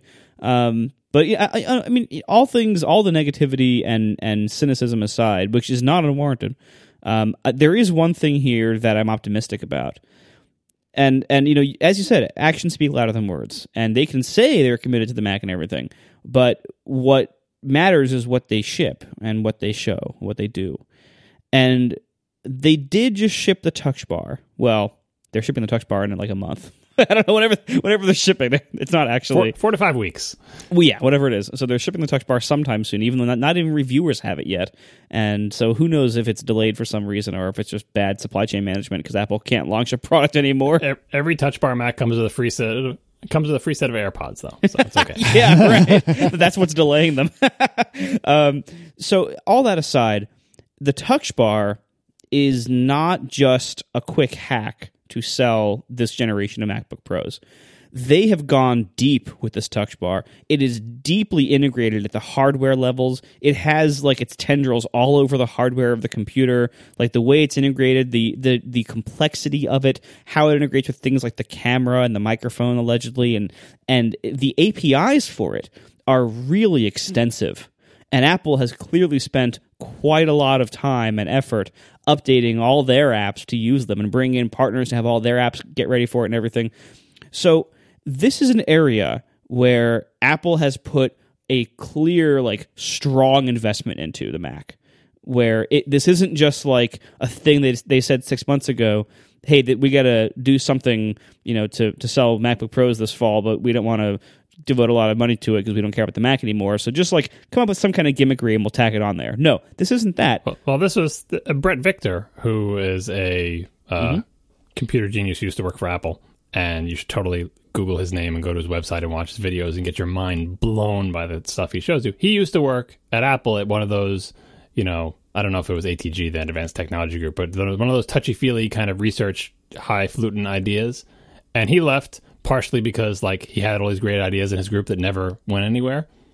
And according to his tweets, this idea, the Touch Bar, essentially, it was one of the ideas that was at Apple 8 years ago. And I mean, that's true of everything. Apple's, I'm sure they're looking into VR and AR for their car stuff and like all sorts of research or whatever. A lot of the times these things don't go anywhere. They don't end up in a product. And Brett Victor's frustration with a lot of the Apple stuff is, look at all these great ideas we have and you never put them into products. but Apple is patient, and sometimes an idea has its time. So it's not as if they worked on the Touch Bar for 8 years, but the concept of maybe this is a thing we could do with computers existed at Apple 8 years ago and has probably existed as a feature planned for laptops for at least a year or more, especially given the Skylake delays, which informs a lot about these machines. It's like I think Apple expected to ship these sooner than they did. So when this thing appears and it's got, like you said, mature APIs and tons of app support, that's partially due to the delay and partially due to, like you said, this is not a new idea. This is an 8-year-old idea that must have been resurrected by somebody, or maybe every couple of years they reevaluate a bunch of this bucket of old ideas and say, are any of these applicable to current technology, or is it not time for? And this came out of, like my Mac Pro, came out of his 8-year slumber and said, it is my time now. Put me on a MacBook. And they did.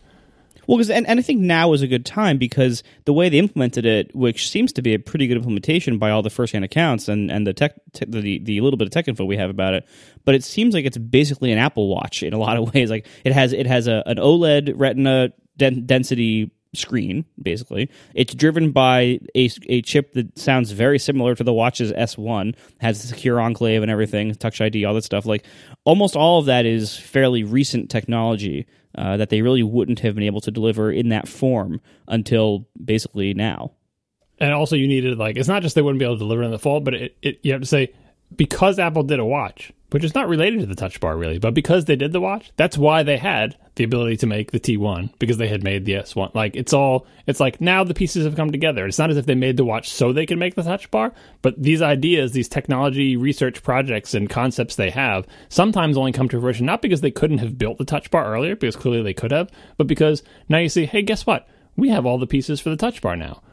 I don't think they would have dedicated like, hey, we've never made an ARM CPU before, but let's start a division to make a tiny ARM CPU to power the Touch Bar. Like, they didn't choose to do that, but because they have expertise in ARMs and because they made the watch and because this and because that, now is when it all comes together. But it's like, this is one of those concepts, as ideas of like different ways of interacting with the computer. Should we touch the screen? Should we touch the keyboard? Should the keyboard be a big screen, which I'm sure they've tested, and all this other stuff comes together in a product. And that's the best way it should work, is like, keep those ideas, patent them, I roll. I hate patents. And when their time is, explore everything. And you'll know when the time is right, when it all kind of comes together. And then when you do launch it, it won't appear as like a half-assed thing. It'll be launched with tons of app support and a mature SDK. And, I really hope it's a good idea, because they did invest a lot of time and money in this on their side. So you're right. That does mean that is one action that matches their worth, which is the Mac is really important to us, because that's a pretty significant investment in some pretty weird hardware stuff that the Mac hasn't seen for a long time. I mean, they could have added Touch ID to the Mac, at the same time as it came to the phone. If the Mac was as important as the phone is, it obviously isn't, but it is still important enough for them to bring Touch ID, and not just Touch ID as like a little black square on the keyboard, but also this whole Touch Bar concept. So we've run long, and we probably shouldn't talk about this, but with all the Intel delays and whatnot, like, is it just a matter of time at this point before Apple starts putting A-series chips in their laptops? I know we keep glancing off this topic on and off. We keep glancing. We talked about it forever. I think I think we should put it in the big topic list for future shows. And that's fine. It's just, it seems even more obvious now that we really need to that Apple really needs to think about this, and I'm sure they already are. But I don't know. They're catching a lot of blame for things that you could argue are Intel's fault, as we talked about earlier. And maybe they are, maybe they aren't Intel's fault, but you could paint a picture where it is Intel's fault. And Apple just doesn't usually stand for that sort of thing. So I feel like it's got to be imminent, but who knows? It all depends on the conditions that, like PowerPC was fine until it wasn't, and Intel is most of the time fine, sometimes even good. But this past year, it isn't. And we'll see, if Intel is going to keep having problems and keep having incentives and priorities that don't really line up with Apple's very much, and keep having delay problems and everything else. There eventually might come a time when it's worth it for Apple to do this transition. It only take it could take 2 years of conditions changing before Apple says, you know what, we need this now. But it is not an easy thing. Like the A series chips are really good where they're used right now in the iPhone. And if it were as easy as just dropping them into like the Intel motherboard socket, well, as if they still had sockets, but if it was as easy as dropping it into the socket and just having like a different chip that was Apple's chip and everything else could stay the same, if you could still have Thunderbolt and all the PC GPU support and everything, like, yeah, if you could still have all that and just have Apple's chips in there and have them updated whenever Apple could update them, that'd be awesome. But it isn't that simple. Well, they can do that. That's the other rumor, is that Apple would make its own x86 chips. Like they would get AMD and then they're licensed for x86, and like the Apple would design, and that then you could drop it in, and they would license Thunderbolt. Like that is one of the other rumors, along with the RMAC things, and that does have a lot of advantages if Apple ever wanted to do it. But as we said on past shows, like the stumbling block for a lot of this is the Mac worth that kind of investment? Anyway, I think this is a much longer topic, and I don't want to go much longer, so I put it in the topic list for future shows, unfortunately ahead of Microsoft Studio and Nintendo Switch. Sorry, everybody. I also put in a line item for Mac clones. Oh, God. Which is another discussion that came up in the wake of that event. Again, how upset are people? To the point where the idea of licensing the Mac operating system has once again come up, not as a joke in certain circles. So, two things. First of all, the baseball game is now tied in the bottom of the eighth, so this is getting interesting. Secondly, you have put an ellipsis and then no space. ARM on Mac revisited ... again, no space. Yes, I removed your space. I saw you put the space there. That's Don't barbaric. Put the space. You need the spaces. Nope. Put it back. You're outvoted. Space after an ellipsis. Listen, which one of us is a professional writer? I'm going to say me. I don't know about that. Yeah.